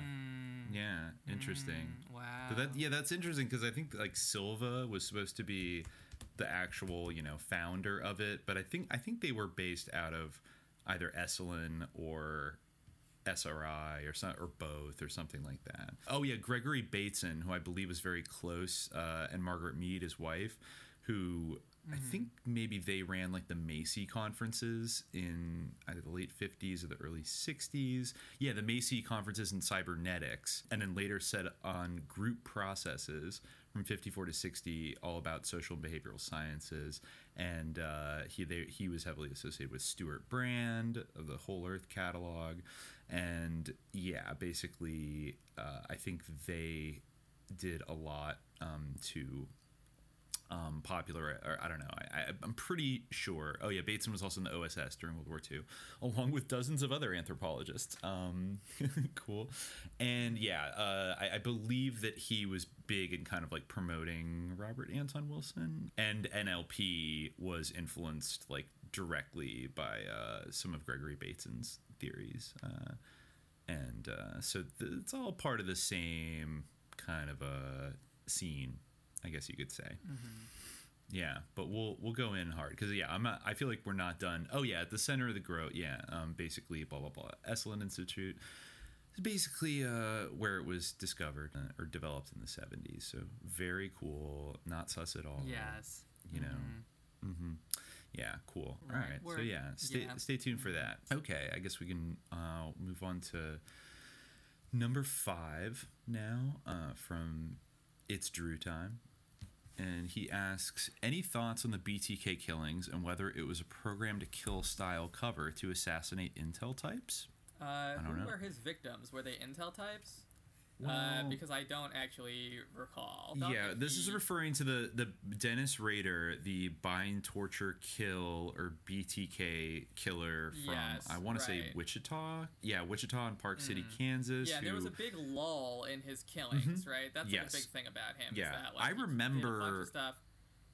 I remember him getting arrested in 2005. Like, I remember like the Red Siren like Drudge Report headline that like they caught the BTK killer, and he was just this like very mild mannered like family man. Was like a Cub Scout leader and active in his church and just kind of a normal middle American guy. But then he like immediately confessed to it all. It was like, yep, I totally did all these things. And so I never really, obviously, like at the time, like never really, it just assumed it was another crazy like serial killer from the 70s and 80s that got caught eventually. But now, of course, we're all living in a post, program to kill pilled state of mind these days. And so you have to I wonder about all of these famous serial killers, basically, to what extent something else could have been going on. I did kind of glance over just his Wikipedia summary to see if anything really jumped out. But I mean, the one thing I feel obliged to mention is that he served in the United States Air Force from 1966 to 1970. And according to, I guess, let me see what the source is. Maybe according to himself. Because he released a book, I guess, in 2019. But I guess he claimed that from a young age he harbored sadistic sexual fantasies about torturing trapped and helpless women. He also exhibited zoo sadism by torturing, killing, and hanging small animals. He acted out sexual fetishes for voyeurism, autoerotic asphyxiation, and cross-dressing, little dress to kill. He often spied on female neighbors. Wow, this does sound like a twisted De Palma movie. He often spied on female neighbors while dressed in women's clothing, including women's underwear that he had stolen, and masturbated with ropes or other bindings around his arms and neck. And so I guess he kept all these things well hidden and was very normal. He was a staff sergeant in the Air Force. He was awarded the Good Conduct Medal and the Small Arms Expert Marksmanship Ribbon and the National Defense Service Medal. None of those sound particularly. I do see. Oh, okay, all right. I'll give you this here. Looking at the source, BTK suspect served in Alabama. Now, wouldn't we want to bet that maybe he was in Huntsville, Alabama, where all the Nazis were? He served a year there. Good conduct. He was clean cut. He did well. He was just a regular soldier. Interesting. Rader's military record has been the subject of intense interest since Charlie Otero told the AP in December that he believed his parents and 2 siblings were strangled by BTK in 1974 because of something his father did while serving in the Air Force. And I guess according to records obtained by FOIA, that would be, I guess, the angle. Yeah, because I was trying to figure out, like, you know, his victims, like whether, because it seemed like, yeah, they're mostly women at first, you know, like a string of Yes. women. Yeah, nothing jumped out at me at first that made me think that these people were connected to anything, but get a load of this right here. Let me tell you if this sounds interesting. According to records, Rader's tour of duty took him to bases throughout the United States and overseas. He was active duty from August 1966 to August 1970 and a reservist until June 1972. In February 1967, he was stationed at Brookley Air Force Base in Mobile, Alabama, where he worked on an antenna system installation and maintenance, his records show. In 1968, Rader was based at Kadena Air Force Base in Okinawa, and months later went to Tachikawa Air Base in Japan. So that's the Oswald spent some time in Japan. That jumps to mind. And his last assignment was in Denver, where his reserve unit was headquartered, but Rader was never actually based there. Police in Mobile are now trying to find old case files to see if any unsolved murders match the BTK killing. And I guess that's it. So Brookley Air Force Base, I don't know if that's in Mobile, so I guess maybe it's not the same one. As I guess it's closed. It closed down in 1969, actually, Brookley Air Force Base. And let me see if there are any Nazis there. Interesting. It was, I believe that MacDill Air Force Base in Tampa, which is where JSOC is headquartered nowadays. This base moved to Tampa. So it was a supply base for the Air Material Command in the southeastern United States. Let me see. Come on. Where are you, Nazis? This guy was a real freak. Like, I'm just reading some, you know, because I looked up some of his other, you know, victims, trying to see, like, what the questioner, who was it? It's Drew Time, was implying with the sort of intelligence connections, and the descriptions of, like, the murders that he committed, I guess, that he provided upon his arrest are quite gruesome. He they are. was a complete sicko. Pretty awful. So, if he was programmed to kill, they did. Well, there was that one story. I'm forgetting what book it was in. I think it might have been in Tom O'Neill's Chaos, about the young Air Force guy that just, like, abducted and like raped and murdered a kid in the I might have even been in Kansas or Missouri or it was in the middle of the country somewhere in maybe like the 1950s, and the guy was just, like, completely stunned and had, like, no memory of doing it and was, like, completely, like, blacked out into some kind of trance and, like, went and did this. And I think it was Tom O'Neill that postulated, like, this is like a few years after MK Ultra really kicked into high gear, and maybe they were trying to program people to kill, and maybe this guy, you know, this is like an unintended consequence, or maybe it was like an intended, who knows, but he postulated, like, yeah, that was a really bizarre case, and maybe they were, you know, you always have to wonder with anybody that was, like, serving in the military at this time, like, were they put through any kind of, you know, experimental program? There was that article from the mid-70s, I think it was in the Sunday Times in London, about the Navy doctor that claimed that they had an entire screening program for basically testing out enlisted soldiers for being, you know, programmable to kill, basically. Like, did they have pre-existing sadistic tendencies or antisocial personality tendencies that could be maybe exploited? And, you know, as we talked about in, like, the hypnosis episode, like, there's, like, one factor is a susceptibility maybe to, like, you know, hypnotic induction, and then maybe another one is, like, a propensity for, like, antisocial behavior. So if BTK Killer is telling the truth that he had the classic serial killer thing going on when he was a child, like torturing animals and stuff like that, would that perhaps have been discovered while he was serving in the military? And then, you know, because he sounds like, according to that doctor whose name I forget, he said, you know, basically, like, it sounds like Dennis Rader was, like, an ideal candidate for that kind of program, of being, like, a program to kill assassin, because he was already, like, fucked up somehow and, like, sadistic. And, you know, I think they would do things like, it's very Clockwork Orange, where they would show them, you know, gruesome videos, and like hook them up to like a little machine or like, the parallax view and test their kind of like, biophysical like responses to the stimuli and their emotional response to the stimuli. And, I guess the more comfortable you were with it, the better of a candidate you were, because you had, you were a sicko. So I don't know. At the same time, I don't quite see. It seems like he did it because this is all based on DNA evidence. Mm-hmm. So I kind of would assume that. Well, two things that stand out to me are, one, like the fact that his first murders, like even though maybe the ones that are more famous because of their gruesomeness and his description of them are like, killings of young women like in their 20s. That he committed first in 1974 and then two in 77. His actual first murders that are ascribed to him are all on one day, and it was of that whole family. The Otero. Yeah, Joseph Otero. Exactly, which is interesting. Odd. Because usually he would kill like one person at a time, so that's kind of unusual. Like, it does stand out. If I don't know if anybody else had that connection. I mean, those include the only male victims that he had was that family, the young boy. Yes. And the man, Joseph Otero. So, yeah, and then he killed again, like, a few months later. Then he stopped for, 3 years. Several years, started again. Yeah, then he killed, like, a little spurt in the mid-'80s, killed two people, and then he killed one last person, a 62-year-old woman, in 1991.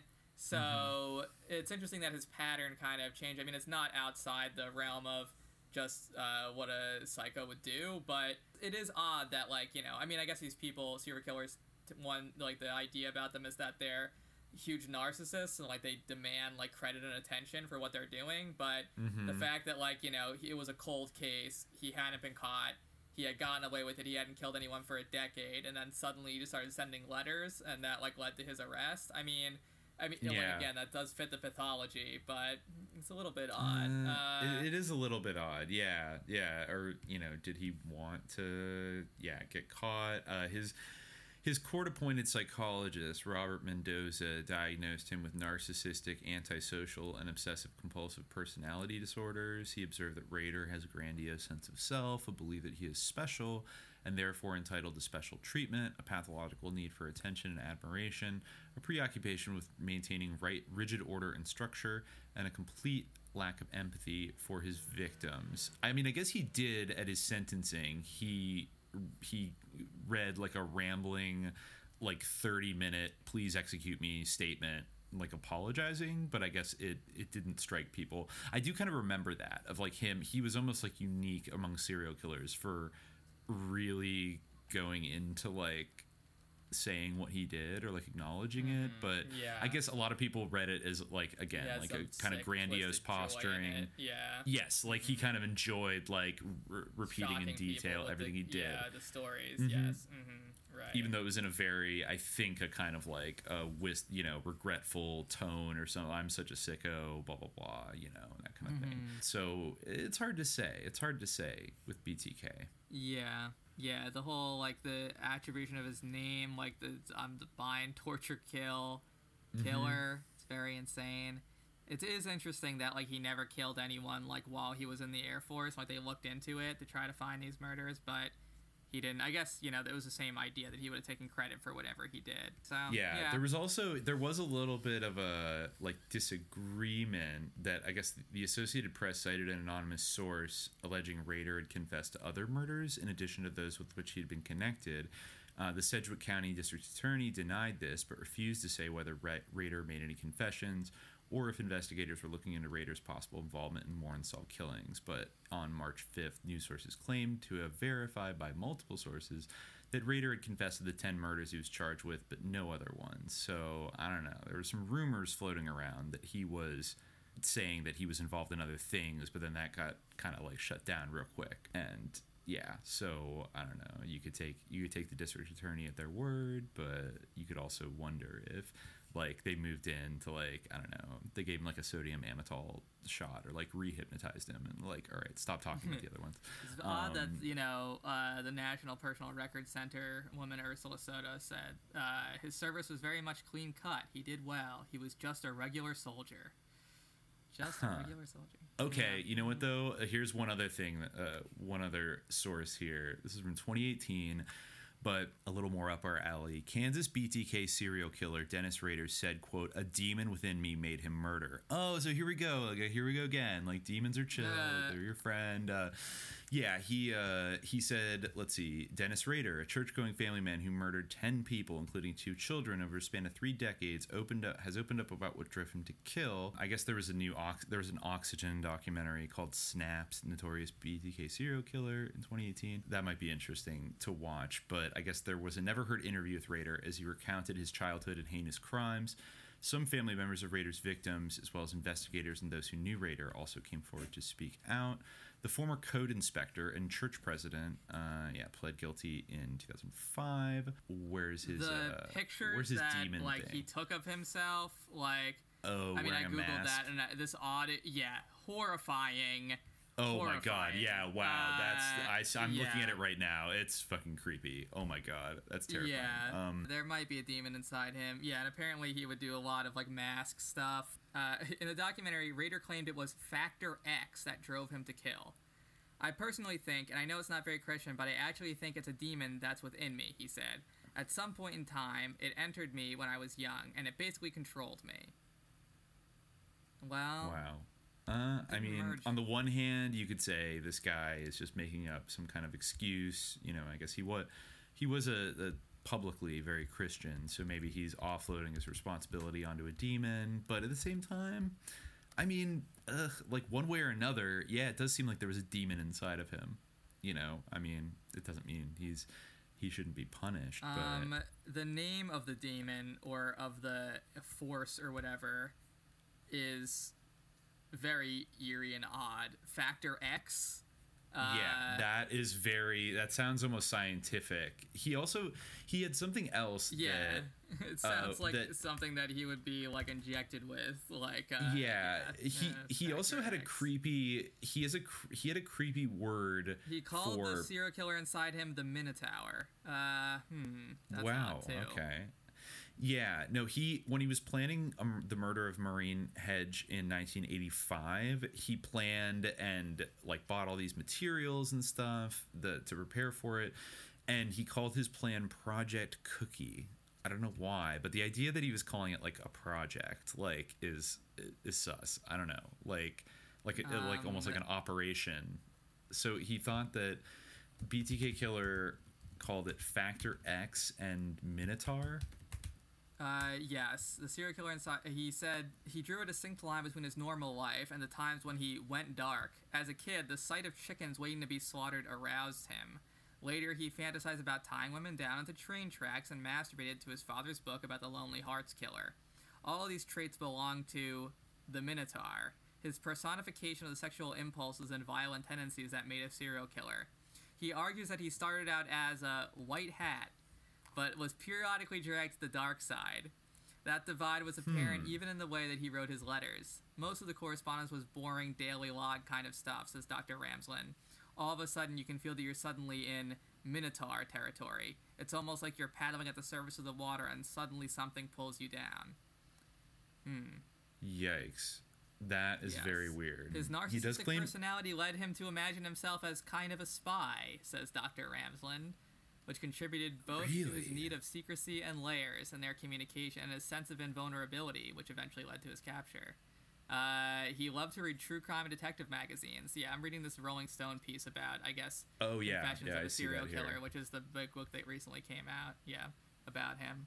That is a lot. So he thought he was a little bit of a spy. There's a Factor X that unleashed the Minotaur, which was basically an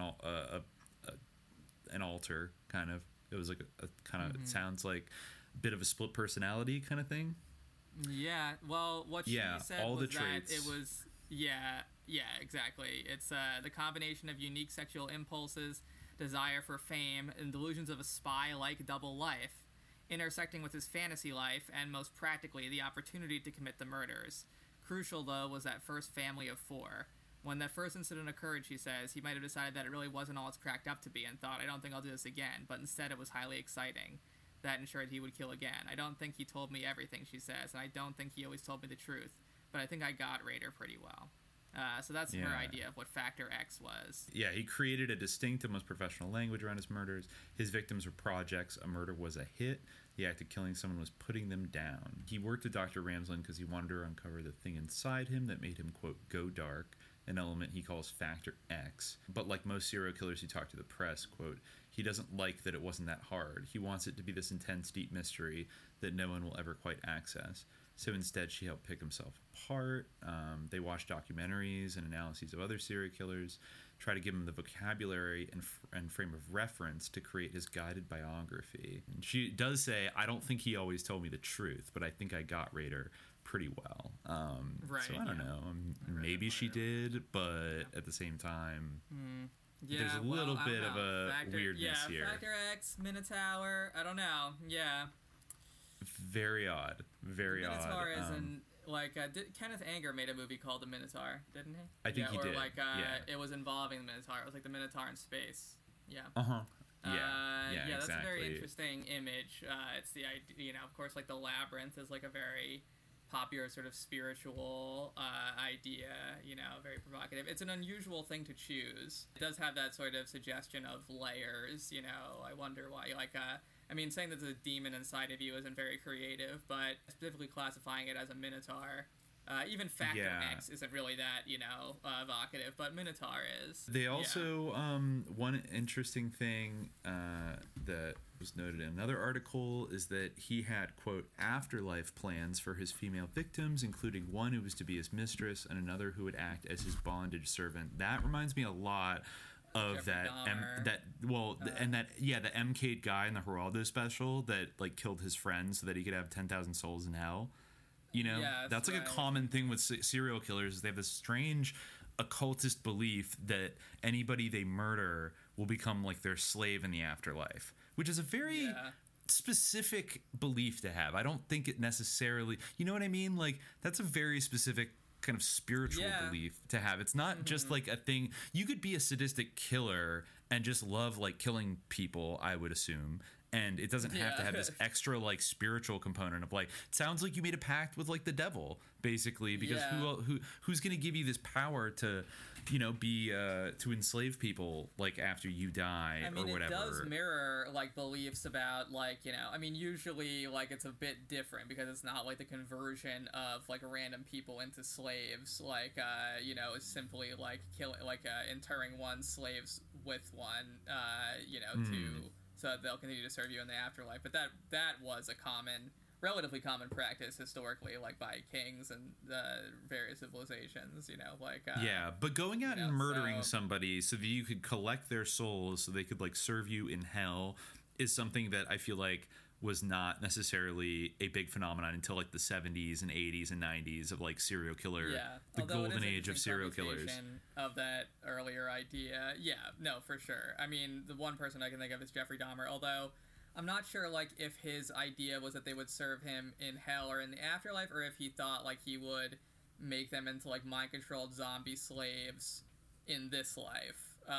Similar idea, but maybe not exactly the same. But he killed them, so that he did kill them. But I think that like before that, he wanted to like have them like be zombies, like he had like when he was giving them sleeping pills and like sedatives and raping their unconscious bodies and things like that. He was another military veteran stationed in West Germany, I think, in the 80s. And it's just like, where are these people getting these ideas? Those people were in the militaries. Right. So he or Ramirez, victims, kind of Ramirez like their heads and filled their head with bleach. Wow, this is the Trump COVID cure. But the experiment wasn't successful, and both his victims died. That was how he was trying to create sex slaves. Jesus. Okay. Yeah. Well, it's just they like straight. Whenever you see a phenomenon like this rise up, and then suddenly it's like, oh look, like they all have the same exact like completely insane beliefs that are not necessarily like rooted in our culture. Like it's not something you would just like. This is before like movies came out where maybe that was something that was said. Like it was just kind of out of nowhere, and between the military influence and between some of these people actually doing it explicitly, like saying like, yeah, I did this for Satan so that he would give me power in hell. Like who was disseminating these ideas? Because according to like Aleister Crowley and like Anton LaVey and Michael Aquino, dance for him and I'll kill him. And then you can just kill him and then become Satan. Yeah, exactly. Yeah, it's That's easy, cool. not a big deal. It's easy. Totally cool. Don't worry about it. There's definitely a lot there. The Jeffrey Dahmer thing makes me think of like the serpent and the rainbow and that kind of idea of like using a certain potion to make someone a zombie. But of course, there's all these. It is the sort of metaphysical beliefs of serial killers are intriguing. There was that one guy who thought that he had to prevent earthquakes, and so he killed people to like prevent earthquakes. Yeah, it was Herbert Mullen. Yeah, he killed 13 people in California in the early 70s, and he claimed that they prevented earthquakes. Yes, that's a very California-specific pathology, but still, interesting. Interesting. He was later to claim that the victim was Jonah from the Bible and that he had sent Mullen a telepathic message saying, "Pick me up and throw me over the boat. Kill me so that others will be saved." Okay. Wow. All right. I mean, it sounds like maybe somebody who has a split personality and they're like trying to warn everybody. He was diagnosed with paranoid schizophrenia.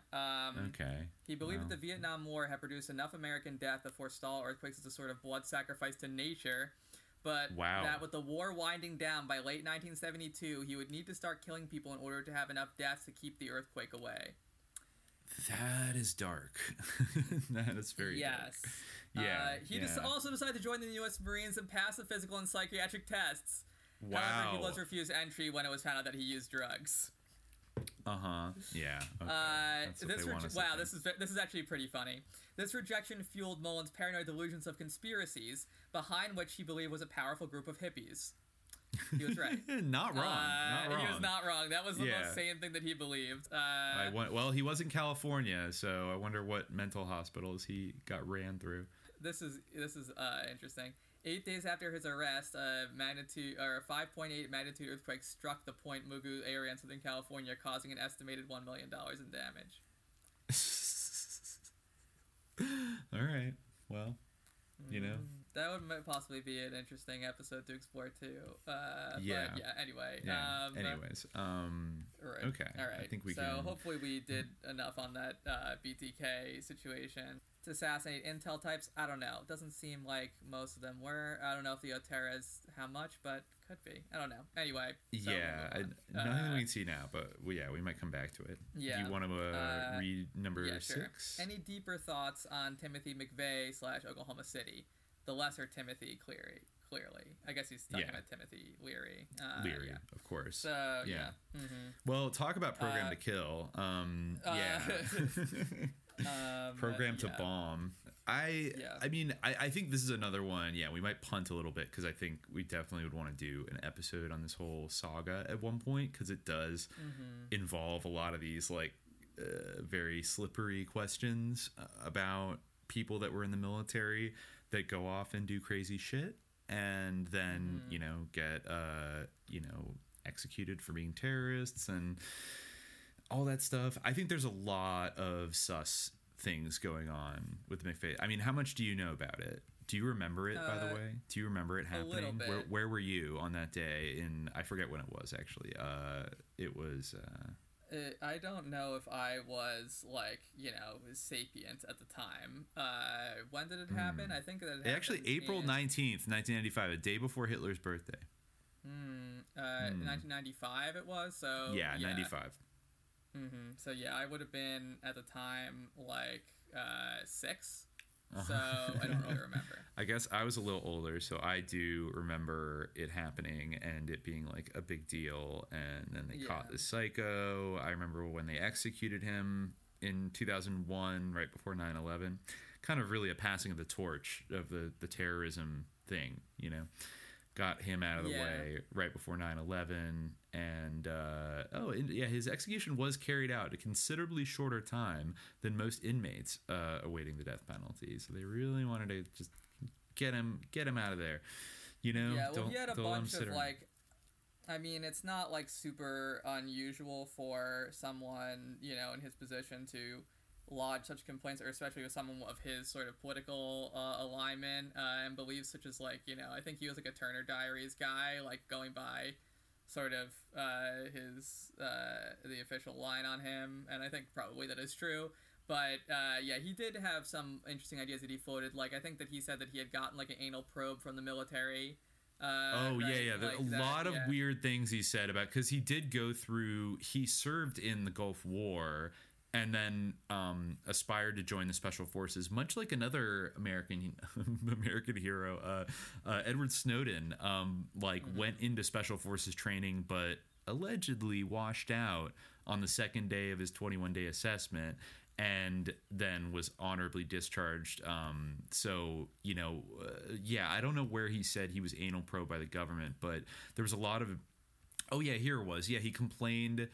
When he was visiting friends after being in the Army in Decker, Michigan, he reportedly complained the Army had implanted a microchip into his butt so the government could keep track of him. And yeah, I don't know. He was an incel. He became an obsessive gambler. And I guess, I don't know. It seems like he got really mad for the government coming after him for like back taxes, and went down this path. He drove down to Waco during the siege to show his support and distributed pro-gun rights literature and bumper stickers. Yeah, that is very sus that he's just like happens to show up like to this like complete honeypot of like FBI and ATF activity and is like, hey guys, well, like that was part of his motive, right? Like, according to him, was that it was like sort of vengeance for Waco. That was like kind of what he was. That's the exoteric official narrative of why he did what he did. Mm-hmm. Yeah, but I think there's so much more. There's a few different ways of like that people have looked at McVeigh differently. One is that he was some kind of like undercover army person that was maybe, I don't know, kind of either, if not MK'd, then like sheep dipped into the sort of patriot movement, and was kind of like Oswald was like running around doing stuff as a kind of like undercover person for the government, but then maybe got set up to be this terrorist and things like that. That's one way that people look at him. And I guess the other way would be that he was like maybe consciously going undercover, or he was like some kind of MK'd, like program to kill subject. I guess those are the two things I'm getting at.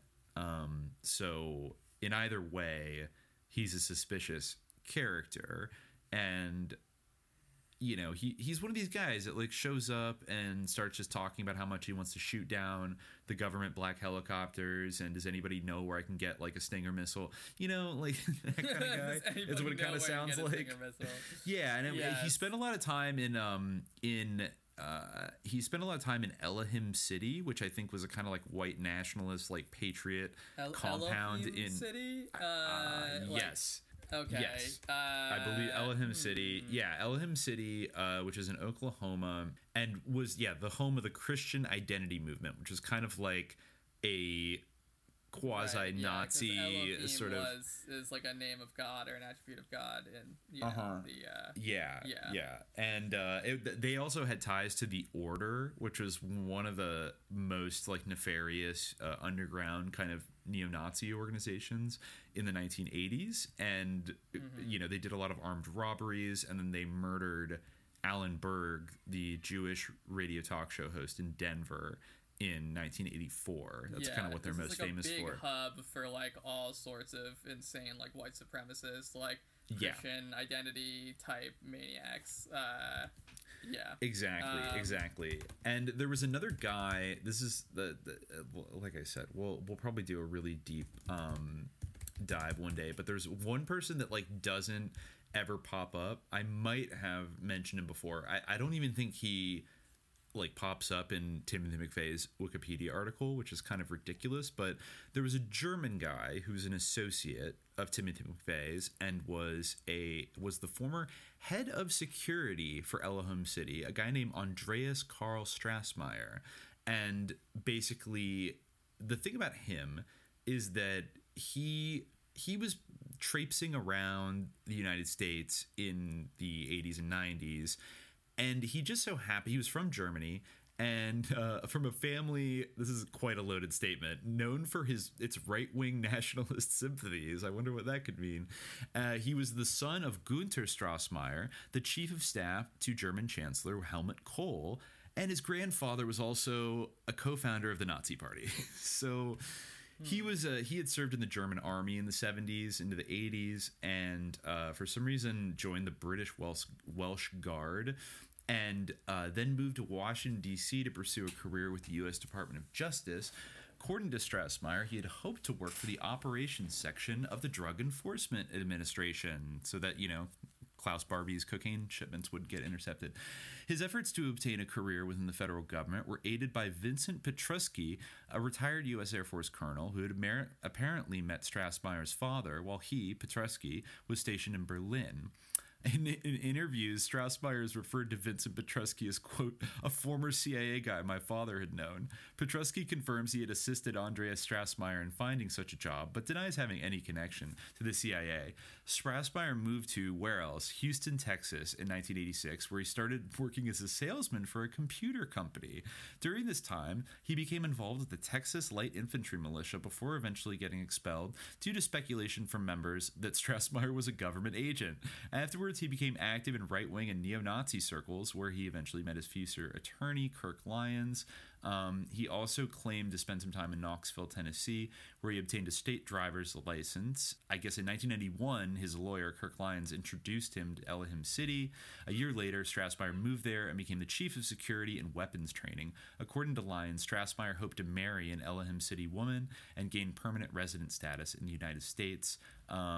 He struck a friendship there with Michael William Brescia, a member of the Aryan Republican Army, and also worked as while working as a confidential informant for the ATF, Elohim City resident Carol Howe informed her agency handler about Andreas Strassmayer and how he would frequently talk about, quote, blowing up federal buildings and using, quote, direct action against the U.S. government. At the time, Carol Howe was unaware of Strassmayer's full name and simply knew him as Andy the German. And after the OKC bombing, Strassmayer fled the compound with fellow Elohim City residents Pete and Tony Ward. It does say here that Timothy McVeigh telephoned Elohim City just minutes after he had reserved the Ryder rental van that was used to blow up the Alfred P. Murrah federal building. And the phone was answered by Joan Millar, the daughter of Robert G. Miller, the founder. And I guess, so there's a relationship with McVeigh. Nobody knows. Information with various sources regarding the relationship between the two tend to conflict with one another, making it difficult to determine such an aspect. However, it is known that Andreas Strassmayer and Timothy McVeigh first met at a gun show in Tulsa, Oklahoma in 1993. Robert Miller quickly expelled Andreas Strassmayer from Elohim City. Soon after, he became aware the FBI was looking at Strassmayer for possible ties to McVeigh in the bombing. And last but not least, notes from a 1997 FBI investigation state that sometime after the bombing, CIA pilot Dave Halloway flew Andreas Strassmayer out of the United States. While that same report records that Strassmayer was flown to Berlin, many have speculated he was instead flown to Mexico.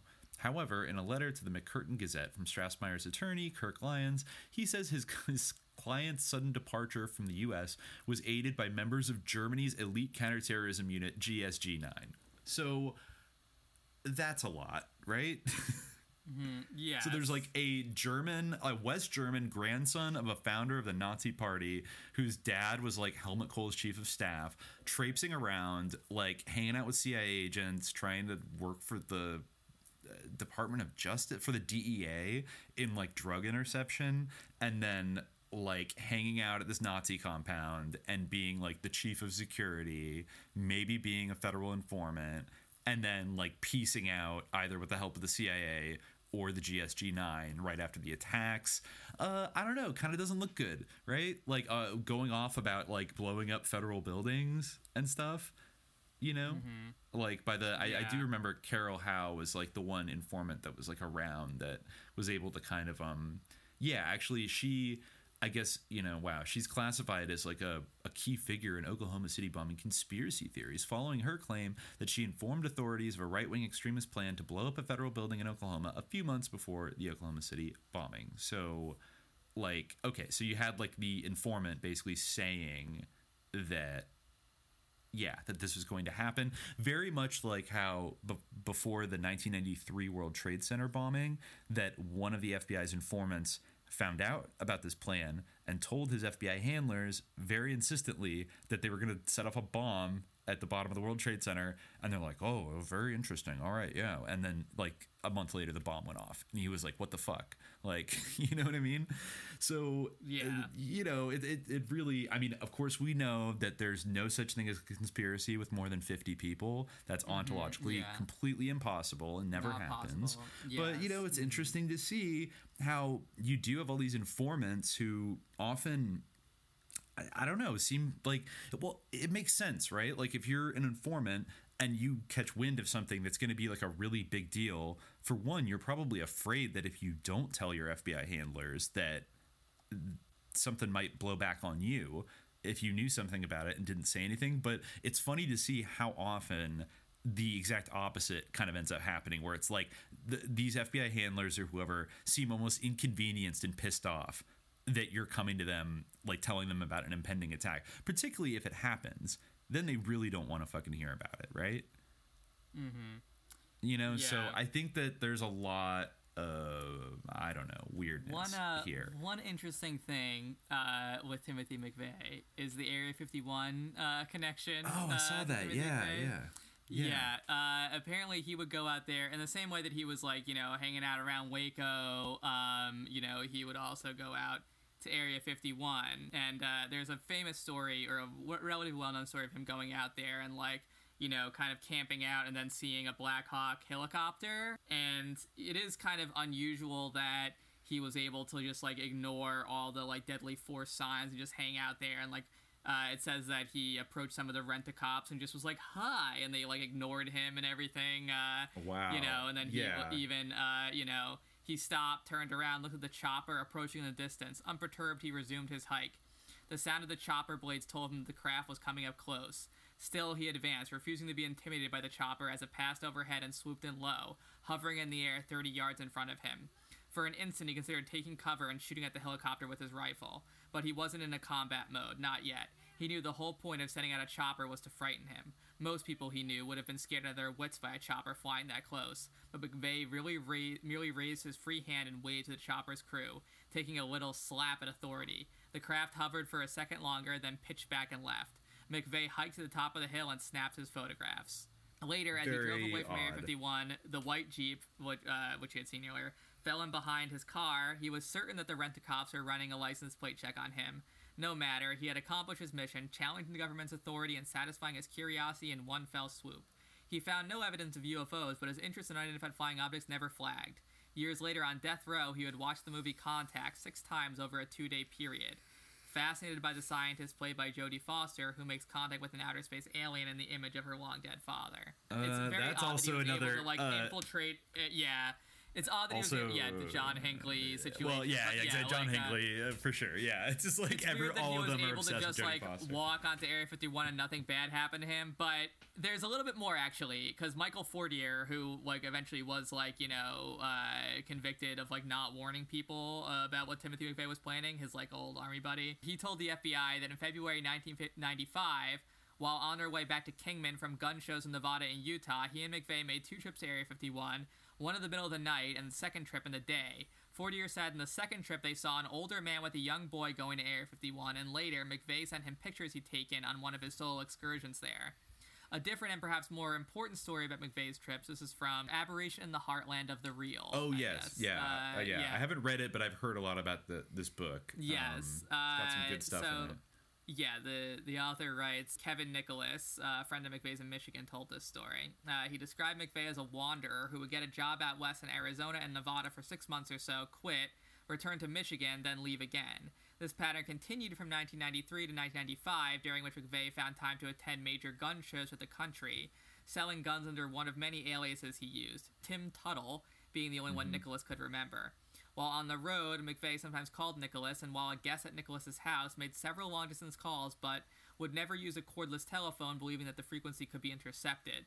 Nicholas advised the FBI that if they wanted to find John Doe number 2, they should look near the Nevada-Arizona border, as McVeigh had told him that he and others whose identities Nicholas did not know, had a stockpile of guns, ammunition, and survival supplies stashed in a desert near Area 51. Yeah, and apparently he went to arrange a meeting with a guy near Area 51 for a gun deal, who he suspected was either FBI or ATF, and he didn't respond to the letter directly, but he went to the predetermined place stated in the letter, and through binoculars, watched to see who arrived, but I guess no one came. Yeah, just so much shady business going on with all these gun dealers and these like patriot groups, and there's like ATF informant. ATF was really on like a weird like tear in the 90s of like, remember, I mean, maybe you were a little bit too young to remember that, but like I remember it even being like a big joke in the Beavis and Butthead movie in like 94 or 95.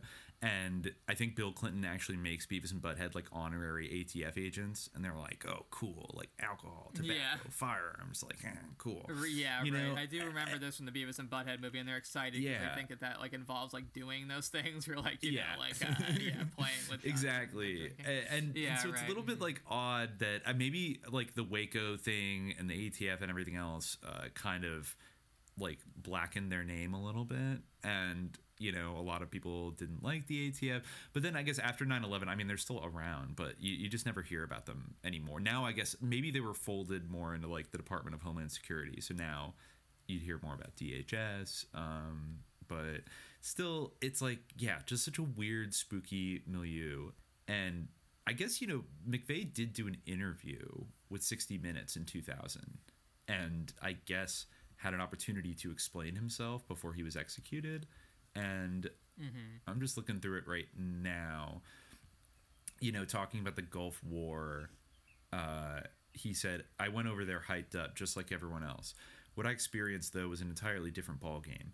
And being face-to-face close with these people in personal contact, you realize they're just people like you." He also did claim that he had been ordered to execute like surrendering prisoners like during the invasion of Iraq in like 1991, and that he was like horrified by this, which is, I don't know, something you don't hear about. I guess he got mad because of Ruby Ridge in 92. He did not say he was innocent of the bombing in Oklahoma City. He says, "I came to terms with my mortality in the Gulf War." I guess in a 1997 interview, he refused to say if he was the bomber or knew who he was. And then he was asked if it is acceptable to use violence against the government, to which McVeigh said, "If government is the teacher, violence would be an acceptable option. What did we do to Sudan? What did we do to Afghanistan? Belgrade? What are we doing with the death penalty? It appears they use violence as an option all the time." Hard to disagree with that right there. Yes. Like more woke than Bernie Sanders was in the 90s, I guess. Like more concerned with like bombing Belgrade than Bernie was. So asked if he would do anything differently if he could relive his life, McVeigh said, "I thought about that quite a few times. I think anybody in life says, I wish I could have gone back and done this differently, done that differently. There are moments, but not one that stands out." Okay. Oh, and you know, he did have a neighbor on the cell block in Colorado, and who was Ted Kaczynski, the Unabomber. And McVeigh said about him, this is kind of interesting what McVeigh says about Kaczynski is, quote, far left, while he is far right politically. Quote, "I found that, in a way that I didn't realize, that we were much alike in that all we ever wanted, or all we wanted out of life, was the freedom to live our own lives however we chose to." So he sees a lot in common with Ted Kaczynski, the MKUltra subject.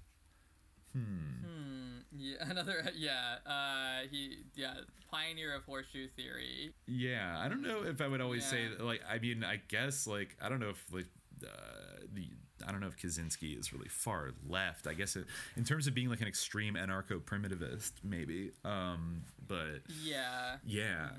So, I don't know. There's just a lot. I think it sounds like he was cagey up until maybe his final interview with actually saying that he did it. Yeah, but that's something we could probably explore. Something interesting I stumbled upon in this is a suggestion. It's in this book, Invoking the Beyond, the Kantian Rift, Mythologized Menaces, and the Quest for the New Man. This talks a little about Timothy McVeigh, and it has an interesting theory that, relating to something that we've talked about a little bit before, the Nephilim. It talks about the popularity of the doctrine of the Nephilim among these Christian identity groups. And it kind of suggests that, maybe this doctrine is something that's been cooked up by intelligence agencies to manipulate these types of groups. I guess Paul D. Collins and Philip D. Collins may be two brothers or something, but I don't know. Mm-hmm. But they suggest that, they said the Oklahoma City bombing provides compelling evidence that criminalized portions of the government and intelligence community, as we've just talked about, have periodically used useful idiots in the Christian entity subculture. The early history of Christian entity's formation also seems to suggest that the belief system is little more than a synthetic theological construct carefully crafted to turn people of faith into fanatics that can be manipulated. There are strange and disturbing similarities between Christian identity and the Nephilim doctrine, with its curious assertion that Noah's survival was attributable to good genes and not righteousness. The Nephilim doctrine appears to be little more than a new strain of Christian identity that incorporates elements of exotheology. Like Christian identity, the Nephilim doctrine has its ties with intelligence circles. The theory's main proponent, the deceased evangelical Missler, possessed a background in intelligence work. Missler's old online biography states that he served as a senior analyst with a nonprofit think tank where he conducted projects for the intelligence community and the Department of Defense. Missler's participation in the CNP also provided him with the opportunity to rub shoulders with other people involved in intelligence. Oliver North, John Singlaub, Richard Geary are just some of the CNP participants who also inhabit this is the Council for National Policy, right? Yeah, and that's it. Right. They're a very, I know, like Recluse on the Farm podcast has talked a lot about CNP as kind of the like right wing. I think we might even get into it when we do our Yankee and Cowboy War episode next, about how, like, if the Council on Foreign Relations and the Trilateral Commission are kind of the prevailing think tanks of the Yankees, then the CNP is that equivalent for like the Southwestern sort of cowboy faction of the ruling class. And they're influential, but you never hear about them. They're very low key. Yeah, this seems like an interesting line on the whole giant concept. The idea that it's something that's emanates from groups like this. It's sort of a combination of intelligence circles and theosophy. Makes me think about those 1 star and 2 stars that are telling you to keep your eyes fixed on the sky. Eyes fixed on the. It's the biggest thing we've ever dealt with. If the shoe fits, this it also giant stuff that you and your friend are onto. Oh, what was the last thing I was gonna say? It also. I remember now. Yeah. Yes, I remember. Okay, this reminded me of that very weird warning that William Colby gave to John DeCamp that he relayed in his book from the early 90s. This is like maybe just a couple years before he mysteriously died, but he kind of said, like, your next big investigation, John, after this whole Franklin scandal thing should be the Patriot movement. They are the greatest national security threat to us right now. They are incredibly dangerous, and you need to get the word out that, I'm pretty sure he was saying it in a negative way about these like militias and stuff like that, that they were some kind of like, I don't know, fascist fifth column that was extremely nefarious and needed to be stopped. But the way he even was saying it kind of had this vibe of like, oh, they're gonna do an Oklahoma City bombing any day now, John. So like, you better go look at them because don't they seem dangerous to you? If you think about them as kind of like feds from the jump that were used for some kind of purpose, or like corralling these like useful idiots into doing terrorist attacks, and like this weird Nazi is there, or like getting everybody juiced up about it, then like what was Bill Colby up to, kind of like pointing it out so early as like, John, like this is going to be, because it did end up being like the biggest sensational threat of like the mid-90s was like these crazy groups out there. And I mean, some of them were Nazis, some of them were crazy, but there's also like so much federal infiltration of these groups that it really kind of makes you wonder. Well, it's interesting. Like, I was just thinking about, because I was looking up, I was trying to track down like the source of the like, I can't feel God, they've killed God, my soul is dead, like vaccine story recently, and I came across one of the oldest sources for that I could find was a YouTube video from one of the Bundys, And it kind of reminds me of that, how there still really are these things like Elohim City, where there are these like sort of fringe groups that, are kind of in their own self-contained community. And then like it becomes this bizarre, like huge media storm, like, but at the same time, like nothing really happens, like, and it just kind of continues, and like they just gain more visibility, and they become like a way to perpetuate ideas further, like, like they become like a hub in a larger network, like by virtue of having had this sort of like performative exchange. I don't know, like, I haven't really the taken, Bundy like, thing always struck advice me and, as just like a kind of media spectacle with like these dumbasses who were. I always did think it was interesting that they were like their big enemy wasn't the ATF but BLM, the Bureau of Land Management, and then how seamlessly the fear and the hatred of BLM like within it was like the same year that BLM became a kind of social movement, and then they started just using BLM as the abbreviation for both, and like then I don't know, there's like the weird subconscious conflation of these two things being like two heads of the same hydra. It's all just BLM, they're just trying to take your land, teach you critical race theory, and critical race theory, yes. So I don't know, I think this definitely merits like a very deep dive, this aberration in the heartland of the real.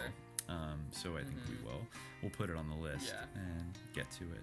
I'm appointing you honorary agents in the Bureau of Alcohol, Tobacco, and Firearms. Whoa. Alcohol and tobacco? Yeah. Firearms. Cool, huh? Cigarettes and beer kick ass. Yeah. We're in the Bureau of Beer and Fire. And cigarettes. And maybe some chicks, too. This is gonna be cool. I miss the Russians, I miss Vietnam. Snafu and unforeseen flaws in the plan. I miss Nixon, I miss Agnew and Paul. I am a steward, I am shackled and born. I miss Castro, I miss the Chinese. I miss sympathetic fascist regimes. I miss the future that we had in the past. Miss knowing that this day could be my last. Yeah, with the ATF mopping up what's left in the promised land where we are living. 'Cause with the ATF mopping up what's left, the machine we built still needs feet. All right, let's move on to number 7 from Peter Darkwinter. He asks, would like to hear the host take on the alleged death of Michael Ayatollah Mike D'Andrea, who, according to the Iranian press, was one of the passengers on a plane that crashed in Afghanistan in January 2020. I've always found this guy interesting because of all the talk in mainstream news about his, quote, conversion to Islam, his portrayal as the wolf in Zero Dark 30, and also the rumors that this guy might not even exist IRL. Thanks. I haven't heard the rumors of his non-existence, although I do remember that he was like a very surreptitious figure, for a while. Reports about him would always be under an alias, I remember the article about him as Roger, I guess there is. I don't actually recall how he was portrayed in Zero Dark 30. Like, I haven't seen that movie in like a really long time, and I wasn't paying very close attention the first time I saw it. Like I kind of knew what to expect from Zero Dark 30. I feel like I caught it on TV or something at some point. Like, I definitely have seen parts of it, but I don't remember like if he's seen like, being this pious Muslim. Like, my read in this guy is like not that he's like a super sincere like ideological convert to Islam. Like, it just seems like his wife is Muslim, and in order to marry her, like it's like if anyone is like any kind of even close to a conservative Muslim, it's usually like the tradition like is that men who are non-Muslim are not permitted to marry Muslim women. So he would have had to like perfunctorily convert in order to marry his wife, who I think is some rich like Yeah. I was just going into her. Farida Kurimji Dandrea is the daughter of a wealthy Muslim family from Mauritius, with Gujarati origins, and is the senior director of Karimji Group, a business conglomerate owned by her family with holdings including print media, telecommunications, real estate, tourism, financial services, and energy. So it sounds kind of like controls like the commanding heights of the economy. Yeah, that's very interesting. So like the whole idea, and like I've read like little articles about this guy, and no one says that he like prays or anything, which is pretty much like the bare minimum. Well, he is shown in Zero Dark 30. They people made a lot of hay out of that basically like there's little cutaways to him like rolling his prayer rug out in his office and like closing the door and like praying after he's just like ordered a drone strike. It's like it's so complex. He was apparently really like the godfather of the U.S. drone program. And, like, the mystique of like but like I'm sure that he isn't like in any like obviously Hassan al-Than like he's Muslim insofar as he's said, but like there's sometimes instrumental reasons why people become like Muslim. Like John Brennan and converting in Jeddah. It's right, of course, as we all know. Well, no, but that's completely different because he truly believes in the ideology of Wahhabism and he's committed to bringing it about. Like any true Jesuit pupil. Yeah, exactly. Yeah, he's actually Muslim. Yeah. I just wanted to point out real quick so I don't forget. His chillingly perfect Arabic when he says like "Salam alaikum." No, I just wanted to point out because I feel like this is slightly important because something just went off in my brain, and the thing about Mauritius that is interesting and relevant is that what's not very far from that island is Diego Garcia, which is a very high level. I think a formerly kind of a British naval base that is now American and has been. I'm pretty sure people there. I think there might have been a CIA black site on Diego Garcia, or it was like a transit point to like trade off people that had been detainees or whatever. And I do remember one of the spicier conspiracy theories around the MH370 disappearance is that it was like remotely hijacked and flown to Diego Garcia, and then I don't know, everybody was killed or whatever. But it's a very spooky, high level island. So anybody that's like plugged in to the power elite of Mauritius is necessarily gonna be in close proximity to Diego Garcia. So very savvy move to marry like one of the wealthiest people in that country that maintain that I don't think they have ownership. It's basically been given to the United States, but that's the closest nation to it, I believe, in the Chagos archipelago. And I'm sure that definitely like that her family business is like all up in like all the sus aspects of like the U.S. presence in Mauritius. High level U.S. bomber base, and pretty. Like I'm sure her businesses like. Here we go. This is relevant. Yeah, there was a rendition flight refueling admission. Several groups claim the military base in Diego Garcia has been used by the U.S. government for transport of prisoners involved in the controversial extraordinary rendition program, which Mike D'Andrea was like intimately involved in leading. An allegation formally reported to the Council of Europe in 2007. In 2008, British Foreign Secretary David Miliband admitted that 2 United States extraordinary rendition flights refueled on Diego Garcia in 2002 and was, quote, very sorry that earlier denials were having to be corrected. I guess some other stuff came out with in WikiLeaks during the Cablegate stuff. Also, Diego Garcia was used as a storage section for U.S. cluster bombs as a way of avoiding UK parliamentary oversight. So, the whole island is basically a black site, I think it's safe to say. So I mean, there's that about him. As for him dying in January of 2020, I mean, it's true that Iran did claim that. But, Iran was in a difficult position where, like, one of their national heroes was murdered and, or killed as an act of war, whatever you want to say. Obviously very aggressive, like, performative act. Yeah, so they kind of were kind of smarting from that and wanting to claim a bounty of, comparable size. So I think that maybe that, that would be one reason why they would claim that this had happened if it hadn't. I don't know. I feel like it hasn't been confirmed or denied either way at present, unless you found something else. It hasn't, and yeah, I mean, also Iranian news, I don't know for sure if this is true, but it really wouldn't surprise me that D'Andrea was like the person who directed the operation that killed Soleimani. So this would have been kind of direct retaliation. But yeah, I found an Atlantic Council article. Well, he was like put in charge of like, this. Iran policy, like when Trump came in. Trump brought him in. They moved this guy, onto to head up their Iran policy. So, I mean, he would definitely be culpable in a large way for that. So it would be definitely... it was written about in the New York Times in 2017. It mentions that he's known as the Dark Prince or Ayatollah Mike. He killed thousands of people in the CIA's drone campaign, was a real pioneer of signature strikes where it's like, we're tracking this phone number. We think it's connected to a terrorist. Let's blow it up. And he did a lot. So then Trump brought him in, this liberal hero, this woke CIA badass who, was a Muslim, but also... killed Osama bin Laden.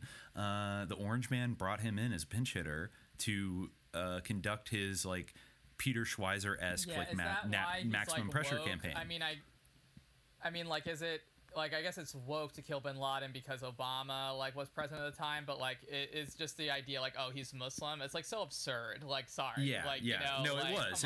Like, and that's how the movie portrayed it as like, whoa, so lame. So complex. Yeah, like. Stupid.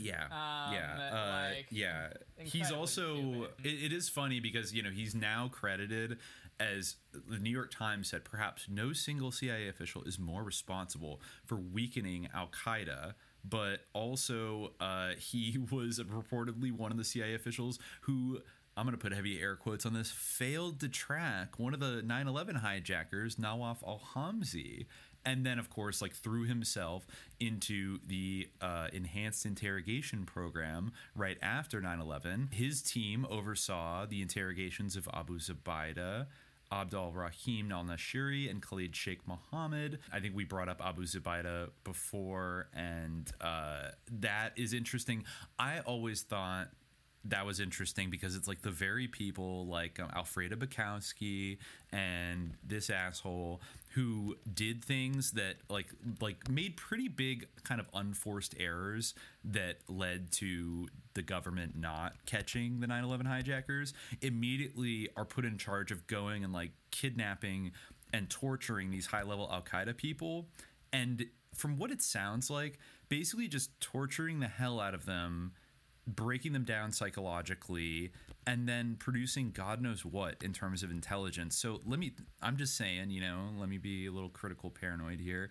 If you were involved in the thing, whether you wanted 9/11 to happen or not, if you were from a position of, I fucked up in a huge way, and my career could be maybe over or something like that, or if it comes out like the systemic level of negligence that the U.S. government engaged in to like let 9/11 happen, and now you have basically authorization to do whatever crazy torture techniques that you basically have in the toolkit, and it's totally gloves off. Like, would you be torturing those people to get the truth, or would you be maybe torturing them until they provide a truth that you find suitable? Right. Like, it's basically forcing a narrative, because then, we have to think about like the compartmentalization of the government and everything. It's not like everybody's just sitting around like, like we made 9/11 happen. Good. There's a lot of people that are like normies, basically, that like need to be given sort of cooked up information to justify whatever it is they want to do. So it would be like, all right, Abu Zubaydah, like, we're going to lock you in this box. We're going to blast the Barney song 24 hours a day. We're maybe going to try to hypnotize you. We're going to inject you with sodium pentothal, whatever the fuck we want to do. Every MK Ultra Phoenix program thing we could ever think of, we're going to do it to you until you give us the story that we want you to give us. And that is when the torture will stop. Because there is a kind of false thing sometimes with torture that was very popular in the 2000s and the 2010s with like liberals when they were criticizing in the media and just liberal politicians and stuff, is they would always bring up, this is the ultimate way to like own the Cheneyites and the neocons, would say, well, actually, if you torture somebody, the information you get is very inaccurate, because when somebody is being tortured, they'll tell you whatever you want to make the torture stop. And of course, that's true, but I feel like they drew the wrong inference from that. They should have focused more on they'll tell you whatever you want to hear. Yeah, exactly. Like no shit. That's the point. That's why they're torturing them, is because like if they're not torturing them, they might just say nothing or just be like, I don't know what you're talking about. Like, give me my lawyer. And they had to make it clear, like, no, there's no lawyers here. We're gonna torture you, and we're gonna like break down, whatever submission for whatever reason, whether you did 9/11 or not. We're gonna torture you until you say the thing we want you to say. And then that's going to go in the records and the intelligence reports, and all the politicians and the bureaucrats are going to read that, and then that's going to convince them. So it's like, this is a potentially, this is an important link in the chain of like evidence to basically manufacture to get the whole war on terror thing rolling. And this guy was basically in charge of all of it. And the fact that he too, just like Alfredo Bukowski, totally messed up and was like, oops, like, oh man, just like didn't track this, hijacker that was getting checks from Prince Bandar's wife, oops. Seems like and he has a history of messing up, like, too, just reading about some of his stuff. Apparently he was at the helm of the CIA's he was a counterterrorism chief, and he the CTC did a lot, as we mentioned, or as you mentioned, to like escalate the drone war and everything. But he also oversaw like the deadliest attack on CIA personnel in more than a quarter century, when a source who was secretly working for Al-Qaeda blew himself up at an American base in Afghanistan. That was, of course, dramatized in Zero Dark 30. It was a big source of consternation and frustration. The poor heroes were almost... they almost just, brought them home and said, don't look for Bin Laden anymore, because you guys, somebody died, and we're all going to blame you, and it's not fair, but we're doing that. Yeah, very moving passage. I just remember the Oscars that year was like literally like a fucking CIA like pageant. I think that was a big coming out moment. Not to say the CIA wasn't deeply involved in Hollywood before that, but that was a real coming out party for the CIA. And you saw like not long after that, you saw Homeland, which we forgot to mention, I think, the last time we brought it Homeland up. Homeland is another like white, like the mystique of the white Muslim. And also like the really important thing about Homeland, it's an Israeli show originally. It was brought over here, it was adapted from an Israeli show. Makes a bit more sense in that context, but it does. Whatever. But into American fantasias and ideas as well. Well, exactly. While it had a very almost like Scandal-esque first couple seasons that I think really wrote people in with like the sexy drama of Carrie, the love like story is the most interesting part. But once they had Iran like absurdly execute Brody, sorry, spoiler alert, in season 3, that show kind of overhauled it. Right. Sergeant Brody, a true comrade. Mujahid Congressman, Sergeant Brody. Almost detonated the vest in like the presence of Cheney, but didn't. He should have done it. The suicide after he got from the terrorist operative like in Gettysburg. That's kind of like Timothy McVeigh going out to do his gun deal outside Area 51, like just getting But anyway, made for TV. But I think after like maybe season 3 of that show, probably around like 2013, 2014, especially when like the Syria and ISIS thing kicked up, that show basically overhauled itself into basically just being like a CIA propaganda hour. That was, and I remember there were all these reports, like they didn't even have to hide it anymore. Basically, it's like the producers and the writers of and and Claire Danes were basically kind of boasting about how cool it was that like the CIA invited them to Langley and they got to meet with like real CIA officers in the counterterrorism center who let them know like what the real threats were that were going on, like what keeps them up at night, you know. And then of course it's like, oh yeah, and I'm sure they told you exactly what they want you to think that is like super important. And you know, you could just feel that like devil's bargain being struck, and that show just like really, not that it was like, oh, it was like amazing like before, but it really degenerated into just this like ridiculous like really, like Tom Clancy for libs, basically. Was like, okay, yeah, it was, and that was a time when and we're rapidly being sucked back into it, like the Zero Dark 30 era of like, you know, base CIA. I mean, it really never went away, but like there was maybe like a sense of vigilance like on the part of like the libs, but they really like have gone back to brunch with an aggressiveness that like defies comprehension. And I think a lot of liberals like the drone program. They have a deep psychological need. Yeah, exactly. They have a deep psychological need to like love this. It just has caused them like itchiness in their heads for like, you know, a whole 4 years, and like now they're like really needing to go back to just like loving the CIA and like trusting everything that like, you know, the base invisible president does. And, the glorious military industrial complex under his steady hand. Exactly. And you know, it's like all the same people that were torturing people and droning people and like failing to prevent 9/11 are now like senior level officials at the CIA, and they persist like between Democratic and Republican, even through, you know, the Drumpf man, this guy was getting promoted because it's like he's a bloodthirsty killer and, you know, shares the desire to like, you know, destroy Iran. And he joined in 1979, so this must be. He joined the CIA in 1979, so this must be very like foundational to his kind of CIA career and how he sees himself. Is like, I think he also assassinated a Hezbollah leader in Damascus in maybe like 2004. So he's got Imad Mughniya in Damascus. So he's got a long running beef kind of with Hezbollah and Iran and stuff like that. So he's, you know, a piece of shit. And it's interesting that Iran used a like screen capture from Zero Dark 30 in claiming that they had killed this guy. Really? They're like, we killed Ayatollah Moak, and they used a picture of Frederick Lynn, or the guy who played, you know, the Wolf.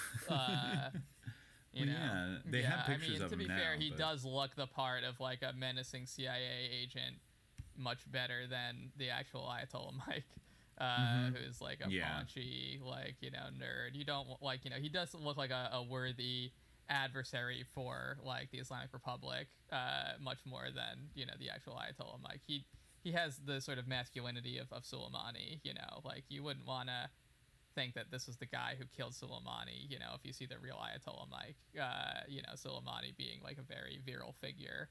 It fits much better if the movie version of him, you know. Yeah. So I don't know. I assume he's alive, unfortunately. He may well be alive. I think there was a plane that crashed. I don't know if, as initially claimed, the Taliban shot it down, or if it was just like a mechanical failure, or the CIA was like wiping out some of its own assets. But I guess apparently Voice of America, I think, said 4 or 5 people died in the small plane crash, but they won't say anything about Michael D'Andrea. And yeah, I don't know. We'll keep an eye out for him. It's interestingly convenient that like his identity was like a whole secret, and now like it's come out, but now he's like ambiguously dead, and like no one will confirm or deny. It's kind of like convenient in a way.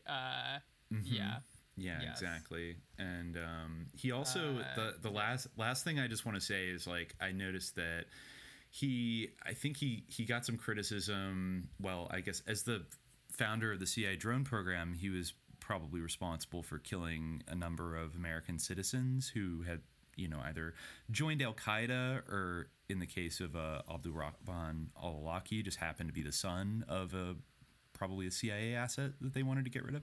And so they killed him with a drone in Yemen when he was like, I think 15. That was one of the greatest hits from the Obama era.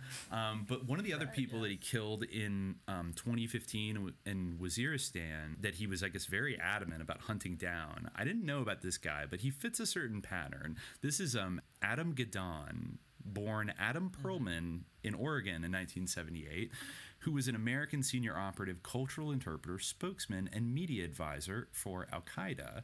I guess he showed up in 2004 in a bunch of Al-Qaeda videos as Azam the American, or Al-Amriki. He grew up in Southern California, and what I didn't know about him is that he moved to...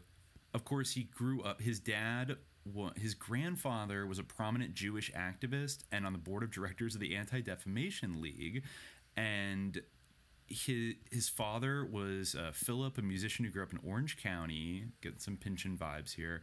His father was involved in the counterculture movement at UC Irvine, and before Adam's birth, converted to Christianity. I guess then he was raised as a Protestant. As an adolescent, he became obsessed with death metal and alternative magazines. He contributed to a music zine called Xenocide in the early 1990s. That's I guess a reference to Ender's Game. Maybe. It must be. Yeah. So then he did convert to Islam in 1995 after going to the Islamic Society of Orange County. And I guess it says here that members of Gadon's study group were young fundamentalists who, quote, targeted the mosque's chairman, Haitham Boondakji, for his practice of, quote, wearing Western clothes and being friendly with Jews.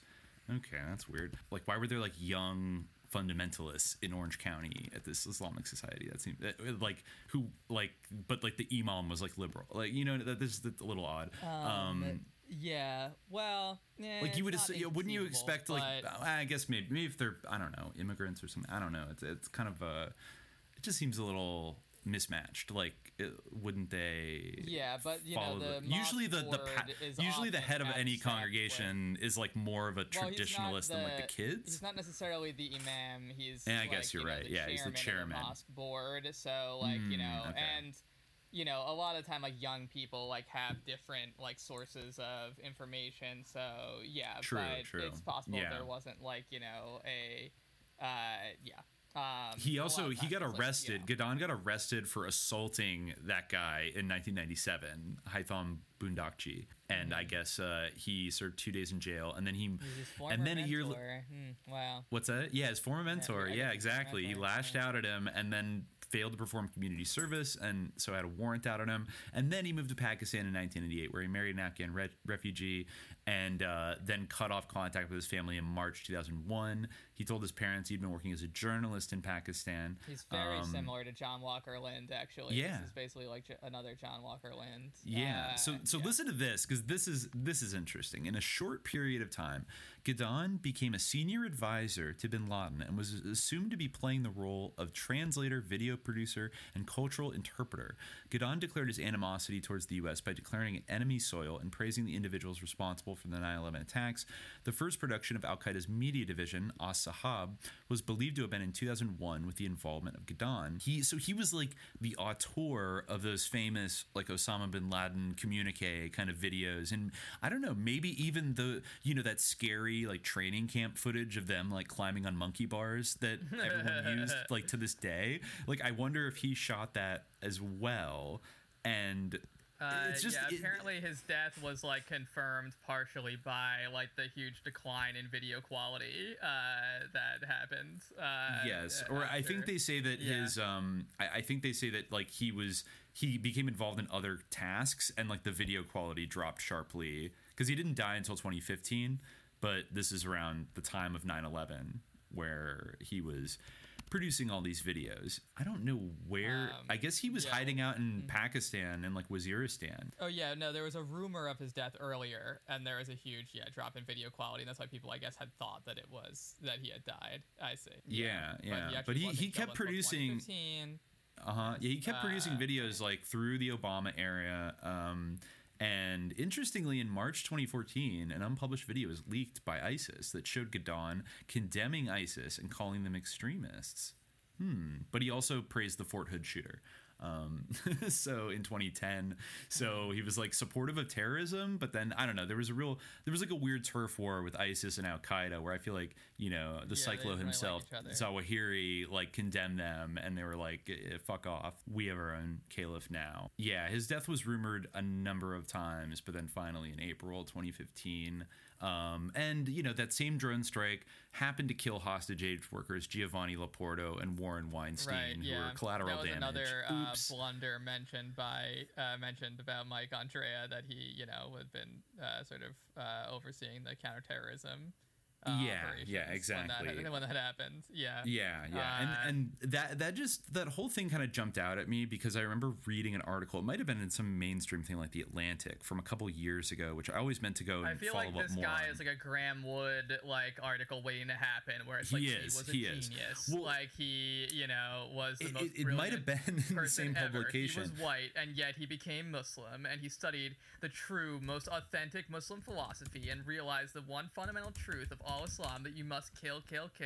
But I think what's interesting is that there were a few Americans who went and joined ISIS, and it's escaping me right now, that article, but there was an American who grew up in Boston. I feel like that might have been a Graham Wood article that you're thinking of. It might have been. It might have literally been. Yeah, but basically it was like the same exact story of like an American who grew up in Boston, and somehow he might have gone to like film school for a while, or they studied film, but then when he went over to Syria and joined ISIS, he quickly became like, he rose through the ranks immediately and became like the producer and kind of director and main auteur of their very flashy sort of snuff film propaganda videos. And that always jumped out at me, is like, because I always thought there was something just a little bit too slick about their video productions, and then the explanation is, oh yeah, they had like a young American who went over there and joined them and then directed everything. It's like, what? You know, and then there was a kid from Texas who was the son of a retired, I think, an Army colonel who grew up in Richardson, Texas, very spooked out kind of military industrial complex suburb. And same thing, just like kind of apropos of nothing, got really not just converted to Islam, but like converted to kind of ISIS style, you know, stuff, and then pieced out. And I think he bounced around to a bunch of different countries, but then he became almost like some people described him as like one of the main theological authorities in ISIS. Right. And it's like this like 33-year-old American guy. It's like, what is going on here? That ISIS even had like any theological authorities is absurd. I feel like that's a Graham Wood thing, where it's like, this is like the true theological meditation, like of the, you know, like there's not like, you know, the whole idea that like al-Baghdadi was like an Islamic scholar. Like, okay, well, where's his dissertation? Like, that's a lie. No, like he's not an Islamic scholar. Yeah, like I'm going with the Sergeant Gregory Ford exposition. I'd love to get him on the podcast one day, because he went on a few radio shows like years ago. But that's the guy that claims that, like, that he found like a bunch of Carlyle Group like nuclear bomb triggers in Iraq, and then like tried to tell his superiors about it, and then they like MK'd him and like strapped him to a gurney and injected him with sodium pentothal and like flew him out of the country. But the other thing he mentioned, because he was giving interviews, WMDs, but they didn't. But they were sold by the Reagan Bush administration. So like, you know what I mean? It's like they did have like a part of like a nuclear detonator, but like it had been given to them by George Bush, so it was like awkward. But like the other thing he threw in there, because it was around the time ISIS was like rampaging around, was that when he was stationed in Samarra, he ended up making contact with like the I think it was the Mukhabarat, like, you know, Saddam's intelligence service, with the station chief of Samarra, who was Abu Bakr al-Baghdadi at the time. And that I think, I can't remember if he said that his cover was being an imam at like the local mosque there or something, but he was actually just a case officer who, you know, was in charge of that district. And then, you know, I think it gets a little, it doesn't tell the whole story, but when people describe ISIS as kind of like this kind of cynical alliance of like former Ba'athist like intelligence and military officers that maybe like teamed up with some local elements and got some foreign support, and then, you know, used like this kind of religious thing just as like a brand, kind of like a radical Sunni brand, but none of them were actually really religious. I remain very intrigued by that. Yeah, I certainly testimony. think that like and I'm not saying that like none of them were really religious or like ISIS isn't Islamic or whatever. Like it is neither here nor there, and like ultimately at the end of the day, like if you're ascribing Islam to yourself, like that's sufficient, and like if you affirm the Shahada and et cetera, like you count as being Muslim, you might still be like a sociopath, like a terrorist, and like you might very well like go to hell because like you're not upholding like the spirit like of the law. But as far as it goes, like of being like trying to litigate, whether this is like an Islamic group or not, like I don't think that's interesting. But it's not like, the thing that really bothered me like around the ISIS discourse is like the idea that this is some kind of like sophisticated theological product of like genuine meditation upon like Islamic texts like led by a scholar, and that like there are these brilliant American kids who are like geniuses of the Arabic language like going out there because they were just drawn in by like this perfect realization of like Islamic philosophy. It's like just so insulting, and it just shows like how these people don't know anything. And it's the same type of thing where there's like this mystique around like Ayatollah Mike. It's very similar, where it's like, like basically this over romanticization and like this mystification of Islam, where it's like inconceivable that like someone is like, how could they be Muslim but then like be it's this we talked about that with like hypnosis and stuff. Like, how could anybody be a communist? How could anybody be Muslim without? They must be hypnotized or something. They must have been brainwashed. Like it's so inconceivable. Islam is like equivalent to terrorism, like in some way. So therefore, it's like so impressive, and like that someone would be Muslim, but then also like be fighting terrorism. And exactly. Like, how could someone who was white, like who wasn't Muslim to begin with, possibly like find this appealing? There like must be something very mysterious and mystical going on like in the mind of this great like Sun Tzu warrior, where he can like understand the terrorist mentality, like, but he uses it for good or whatever, or there's even kind of like he is truly the wolf or whatever. There's almost like a Colonel Kurtz kind of aspect to it, of like he's gone fully native, like he understands them better than anybody else. He's even become one of them. He's taken the Shahada, and now the Shahada, So it's like it's like that kind of thing of like their warrior ways against them. It's like in Stargate SG-1, where they have the one guy who's like got his voice like audio doubled over, and he's like, I am one of the aliens, but I will help you, like or whatever. Like it's like just like so fucking I know. That's what we make of that, I guess. Not really sure, but we got our eye on him. So okay, last question. We're doing all right here. Last question. Time. Reasonable time. All right. Might be a bit late. Young Howler asks, might be a bit late with this one. Well, not too late. We're getting it in. But I was hoping you might be able to delve into the ontological/metaphysical implications of the development and deployment of the atomic bomb. This is something that's really fascinated me in the works of Pynchon and Don DeLillo, and the exploration of this theme was also what I appreciated the most in Twin Peaks: The Return. We just recently discussed this. I guess Dimitri was not as impressed, but looking forward to your Sus David Lynch episode BTW. And I'm in the beginning stages of writing a research paper on the subject, also Hegel, and would appreciate your guys' perspectives/input/considerations. Well, one thing I'd recommend that comes to mind is Derrida's lecture, No Apocalypse, Not Now, which I think actually even mentions Hegel and deals with the implications, definitely like metaphysically and ontologically, of like the nuclear deterrence, and talks about I'll see if I can bring it up, but the contemplation of nuclear annihilation as like a theme in kind of the ideascape of the time, which I think was around the late 20th century, maybe the 90s. I'll have to look it up. But I mean, in general, the development and the deployment of the atomic bomb goes hand in hand with scientific revelations around like the idea of the atom and protons and electrons and all these theories, which weren't really like observable per se at the time, as far as I know. Like, again, not a physicist, not a STEM person, but it is like a big thing where like the necessity of having this weapon was something that kind of pushed these theories and these frameworks of the makeup of the universe and based on the atom to the forefront, and caused them to become debated in a big way. I think at the time the atomic bomb was detonated, like the idea of like electrons, protons, neutrons, all these things to take for granted and like learn about in high school science class, like were not really, confirmed. They were still disputed. So the idea of this, like, of atomism, which, is a whole philosophical movement with a long lineage. You can even talk about Al-Ashari and people like that, or even atomism in the sense of Ibn Sina, people like that, or Epicurus, I think, would be a very good classical proponent of it, and Lucretius on the Roman side.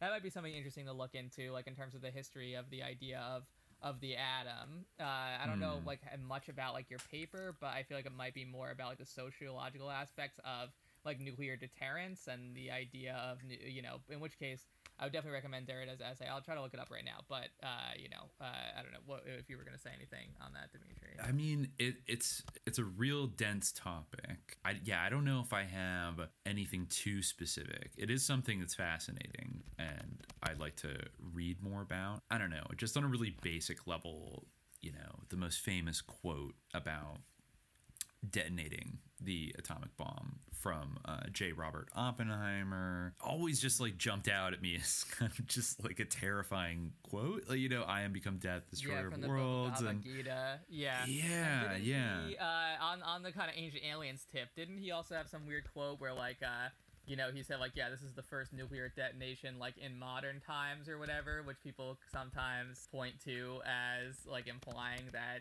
in those classical Hindu texts, some of those. According to this article, Robert Oppenheimer, Medium, Robert Oppenheimer, the renowned theoretical physicist and mentor to countless Nobel laureates, was asked if Trinity was the first ever bomb of such a type to be detonated. He replied, yes, in modern times. Add to this what Oppenheimer quoted from the Bhagavad Gita and as clear as day, so I assume they go on to talk about how like the sort of destructive potencies and techniques used in that ascribed to the gods and such were nuclear weapons, kind of on the ancient astronauts tip. I'm trying to look up if that's a real quote, but I don't know how useful that will be. But yeah, I would definitely look up No Apocalypse Not Now, because I feel like that is, I'm looking at it right now. I guess this was 1984, summer 1984, and there was a conference convened on the topics of like nuclear criticism. It was published in Diacritics, Volume 14, Number 2, Nuclear Criticism, summer 1984, by the Johns Hopkins University Press, and Jacques Derrida has an article in there. It's very, very Derridian, hitting his old like bugbears. Let me think of what's a good taste maybe to give of this for the listeners who might not eventually go hunt it down. Although I would recommend that young Howler at least do so a little bit, because I think he does even mention Hegel in this. Total and remainderless destruction of the archive. Yes, an absolute missile does not abolish chance. Hegel on one hand sets forth the implicit consequence of Kantian criticism and recalls or postulates that one must begin explicitly with a thought about the infinite, of which Kantian criticism has indeed had to begin implicitly. On the other hand, defines access to the life of the mind and to consciousness by the passage through death, or the risk of biological, let us say natural death, through war and the struggle for recognition. He still has to hold on to that remainder of natural life which, in symbolization, makes it possible to capitalize, open parentheses, on, close parentheses, what is gained from the risk, from war, and from death itself. As individual or community, the master has to survive in order to enjoy the symbolic profit, open parentheses, in mind and in consciousness, close parentheses, from death, risks, or endured. He takes risks and he dies in the name of something which is worth more than life, but something which will still be able to bear his name in life, in a residue of living support. This is what made Bataille laugh. The master has to live on in order to cash in on and enjoy the benefits of the death risk he has risked. And he quotes like the idea of better dead than red. He says, today, in the perspective of a remainderless destruction without mourning and without symbolicity, those who contemplate launching such a catastrophe do so no doubt in the name of what is worth more in their eyes than life, better dead than red. On the other hand, those who want nothing to do with that catastrophe are ready to prefer any sort of life at all, life above all, as the only value worthy to be affirmed. But nuclear war, as a hypothesis, a phantasm of total self-destruction, can only come about in the name of that which is worth more than life, that which, giving its value to life, has greater value than life, and thus it is waged in the name of ellipsis. That, in any case, is the story that the war makers always tell.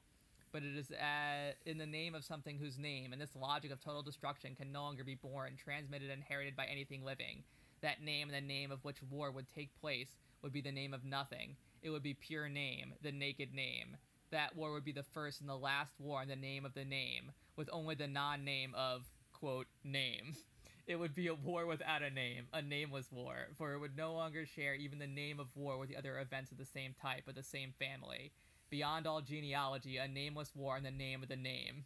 That would be the end and the revelation of the name itself, the apocalypse of the name. I'm like cracking myself up with this. You know, you might find something of use here. You know, I love the sentence just repeating the word name like endlessly. When you read this out loud, you really get like, you know, people don't treat it this way, but he's a comedian, you know, and especially with all the, you know, discussion of Foucault this week, you know, generally I think Foucault as like a philosopher and a thinker, you know, is much meatier than Derrida, but you know, maybe Derrida is a better guy at the end of the day, you know. I don't know, because Derrida also signed that petition to abolish age of consent laws in France in the late 70s. I'm not really sure. I couldn't read like the Times article, like it was paywalled out of it, so I couldn't read like if there was new information, but Derrida, as far as we know, didn't like, you know, like rape a bunch of like Tunisian boys, and while he had AIDS, as far as we know. That's just an interesting taste, you know, I think very relevant to some of our topics on the podcast. So I recommend that essay as something, you know, and maybe I would look also into some of the like debates around the scientific side, you know, around the actual theories of atomism, or maybe even the deeper history of that. But I really don't know. It depends on the nature of your paper. But anyway, so we can wrap up. Okay. Yeah. And I feel like I recall ranting about David Lynch maybe in the last episode or two that we did about, I think I might have even specifically brought up his montage of the nuclear bombs with Threnody for the victims of Hiroshima. Yeah, just the most basic music selection of all time, like the most obvious, basic, like, look at me, look how sophisticated I am, kind of thing. I do think, sure, there is something interesting about tying whatever the phenomena in Twin Peaks is with basically that, you know, the first nuclear bomb detonations like opened some kind of interdimensional portal that like maniacal jinn like Bob came through and have been terrorizing our world. Sure, that's an interesting idea. The really ultra spooky, because you know I think the very first atomic research did happen in Germany in the late 1930s, and so. It did come from Nazi Germany, and it is chilling to think of like what the Nazis would have done if they had gotten those bombs first, because it would have maybe been the only thing that would have kept them from losing. You know, nothing else is going to stop the Red Army, but if they started doing that, who the hell knows? And with the kind of interests of people like Hitler and Himmler, you know, being obsessed with like raising Tool or something again, you know, I would not be super shocked if, you know, they maybe dreamed of, you know, building this like a Wunderweapon or whatever, that would open up like the portals and let like, I don't know, a bunch of Aryan jinn like come through or anything. I don't really know. I don't know if the Ahnenerbe was really like on that tip, but interesting concept. But the actual like execution, I kind of stopped watching the new Twin Peaks after that because it was just a little bit.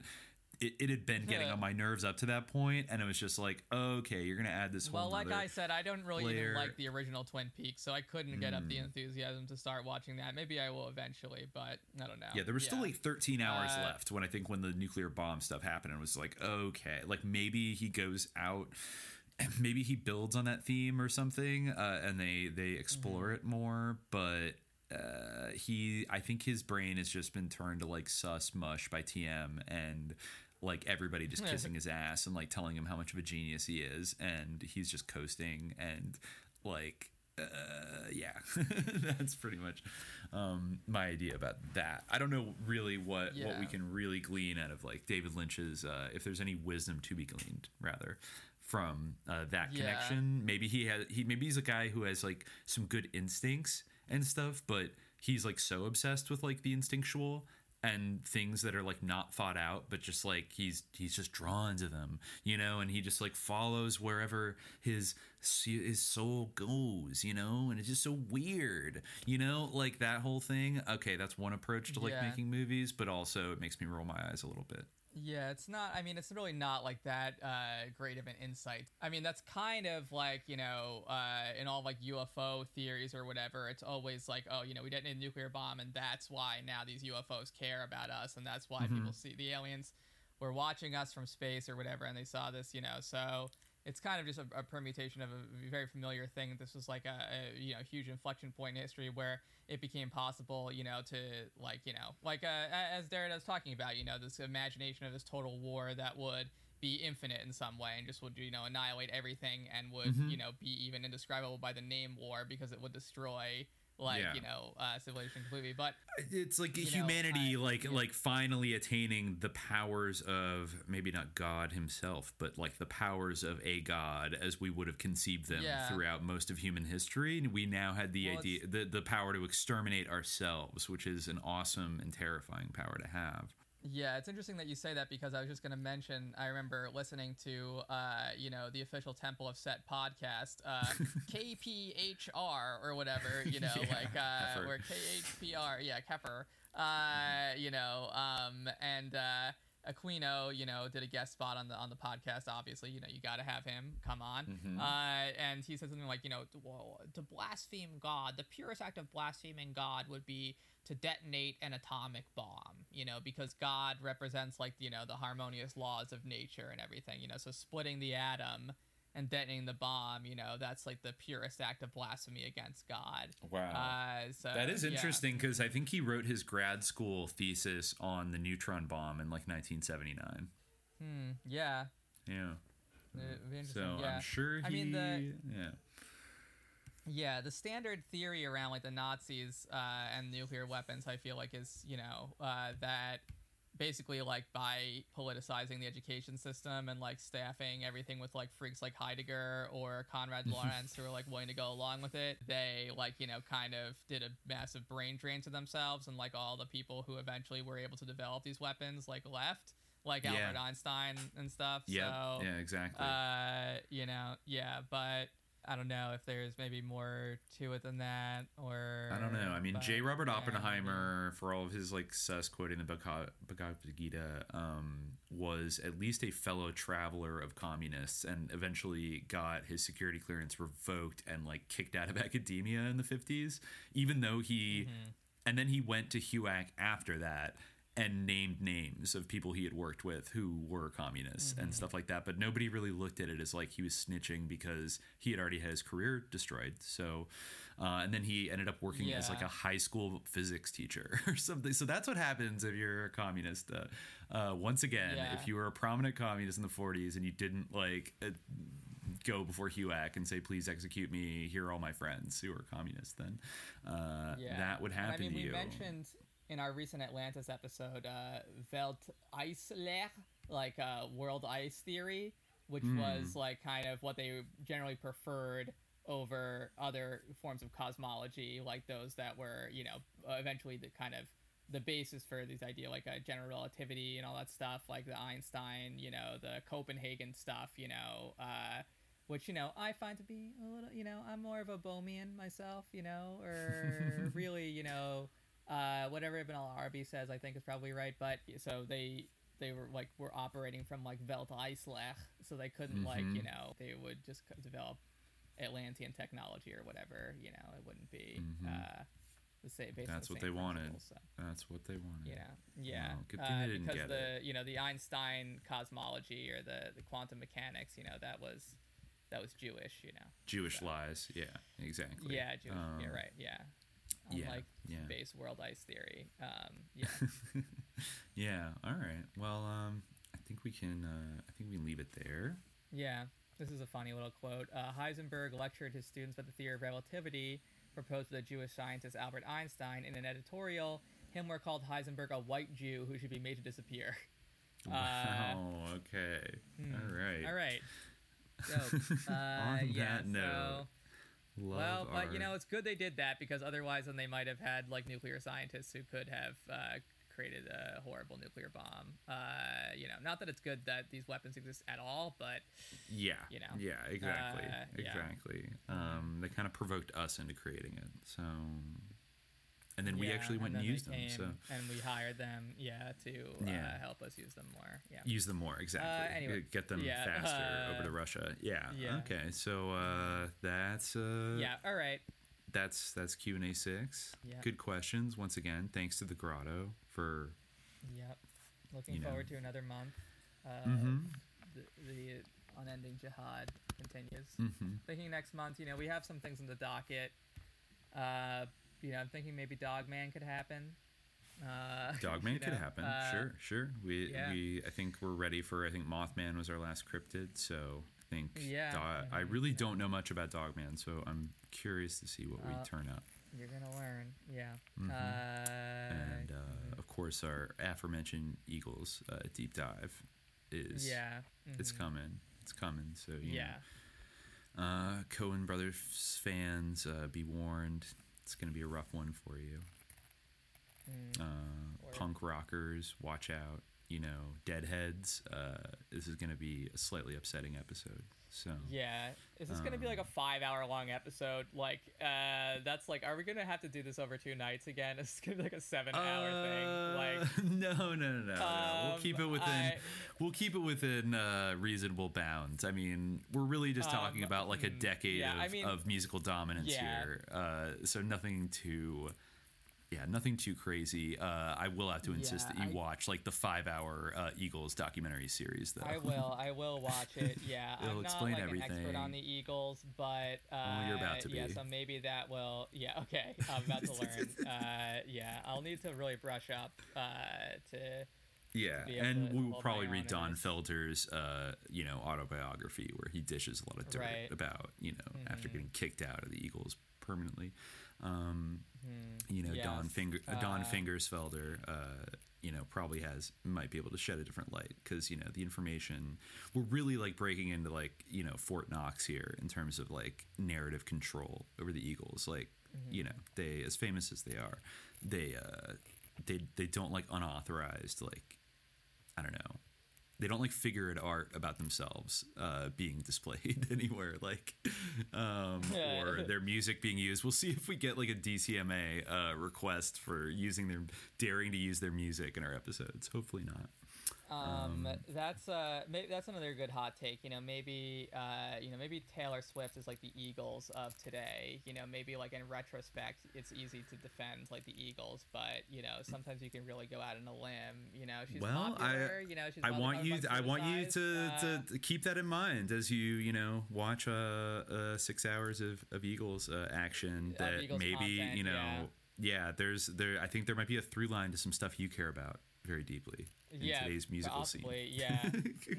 Some people that are unfairly maligned and persecuted despite their excellent songwriting skills. Their general wild popularity, people say that they are shallow, but in fact, haters gonna hate. Exactly.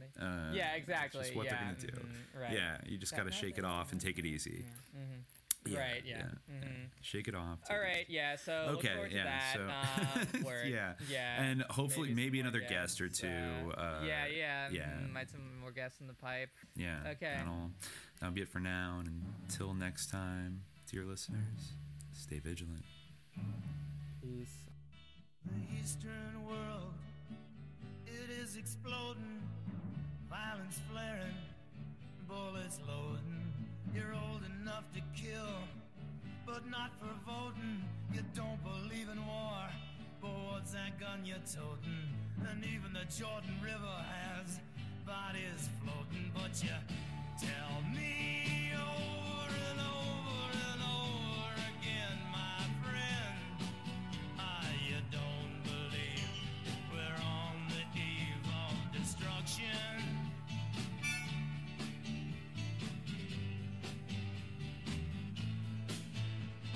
Don't you understand what I'm trying to say?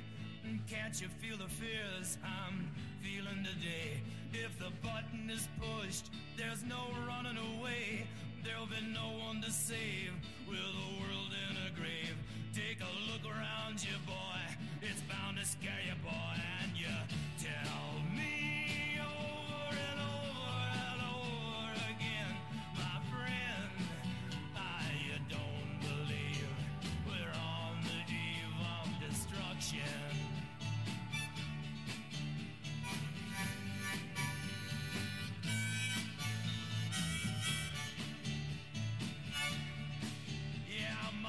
So mad, feels like coagulating. I'm sitting here just contemplating. I can't twist the truth, it knows no regulation. Handful of senators don't pass legislation, and marches alone can't bring integration. When human respect is disintegrating, this whole crazy world is just too frustrating. And you tell me over and over and over again, my friend, you don't believe we're on the eve of destruction.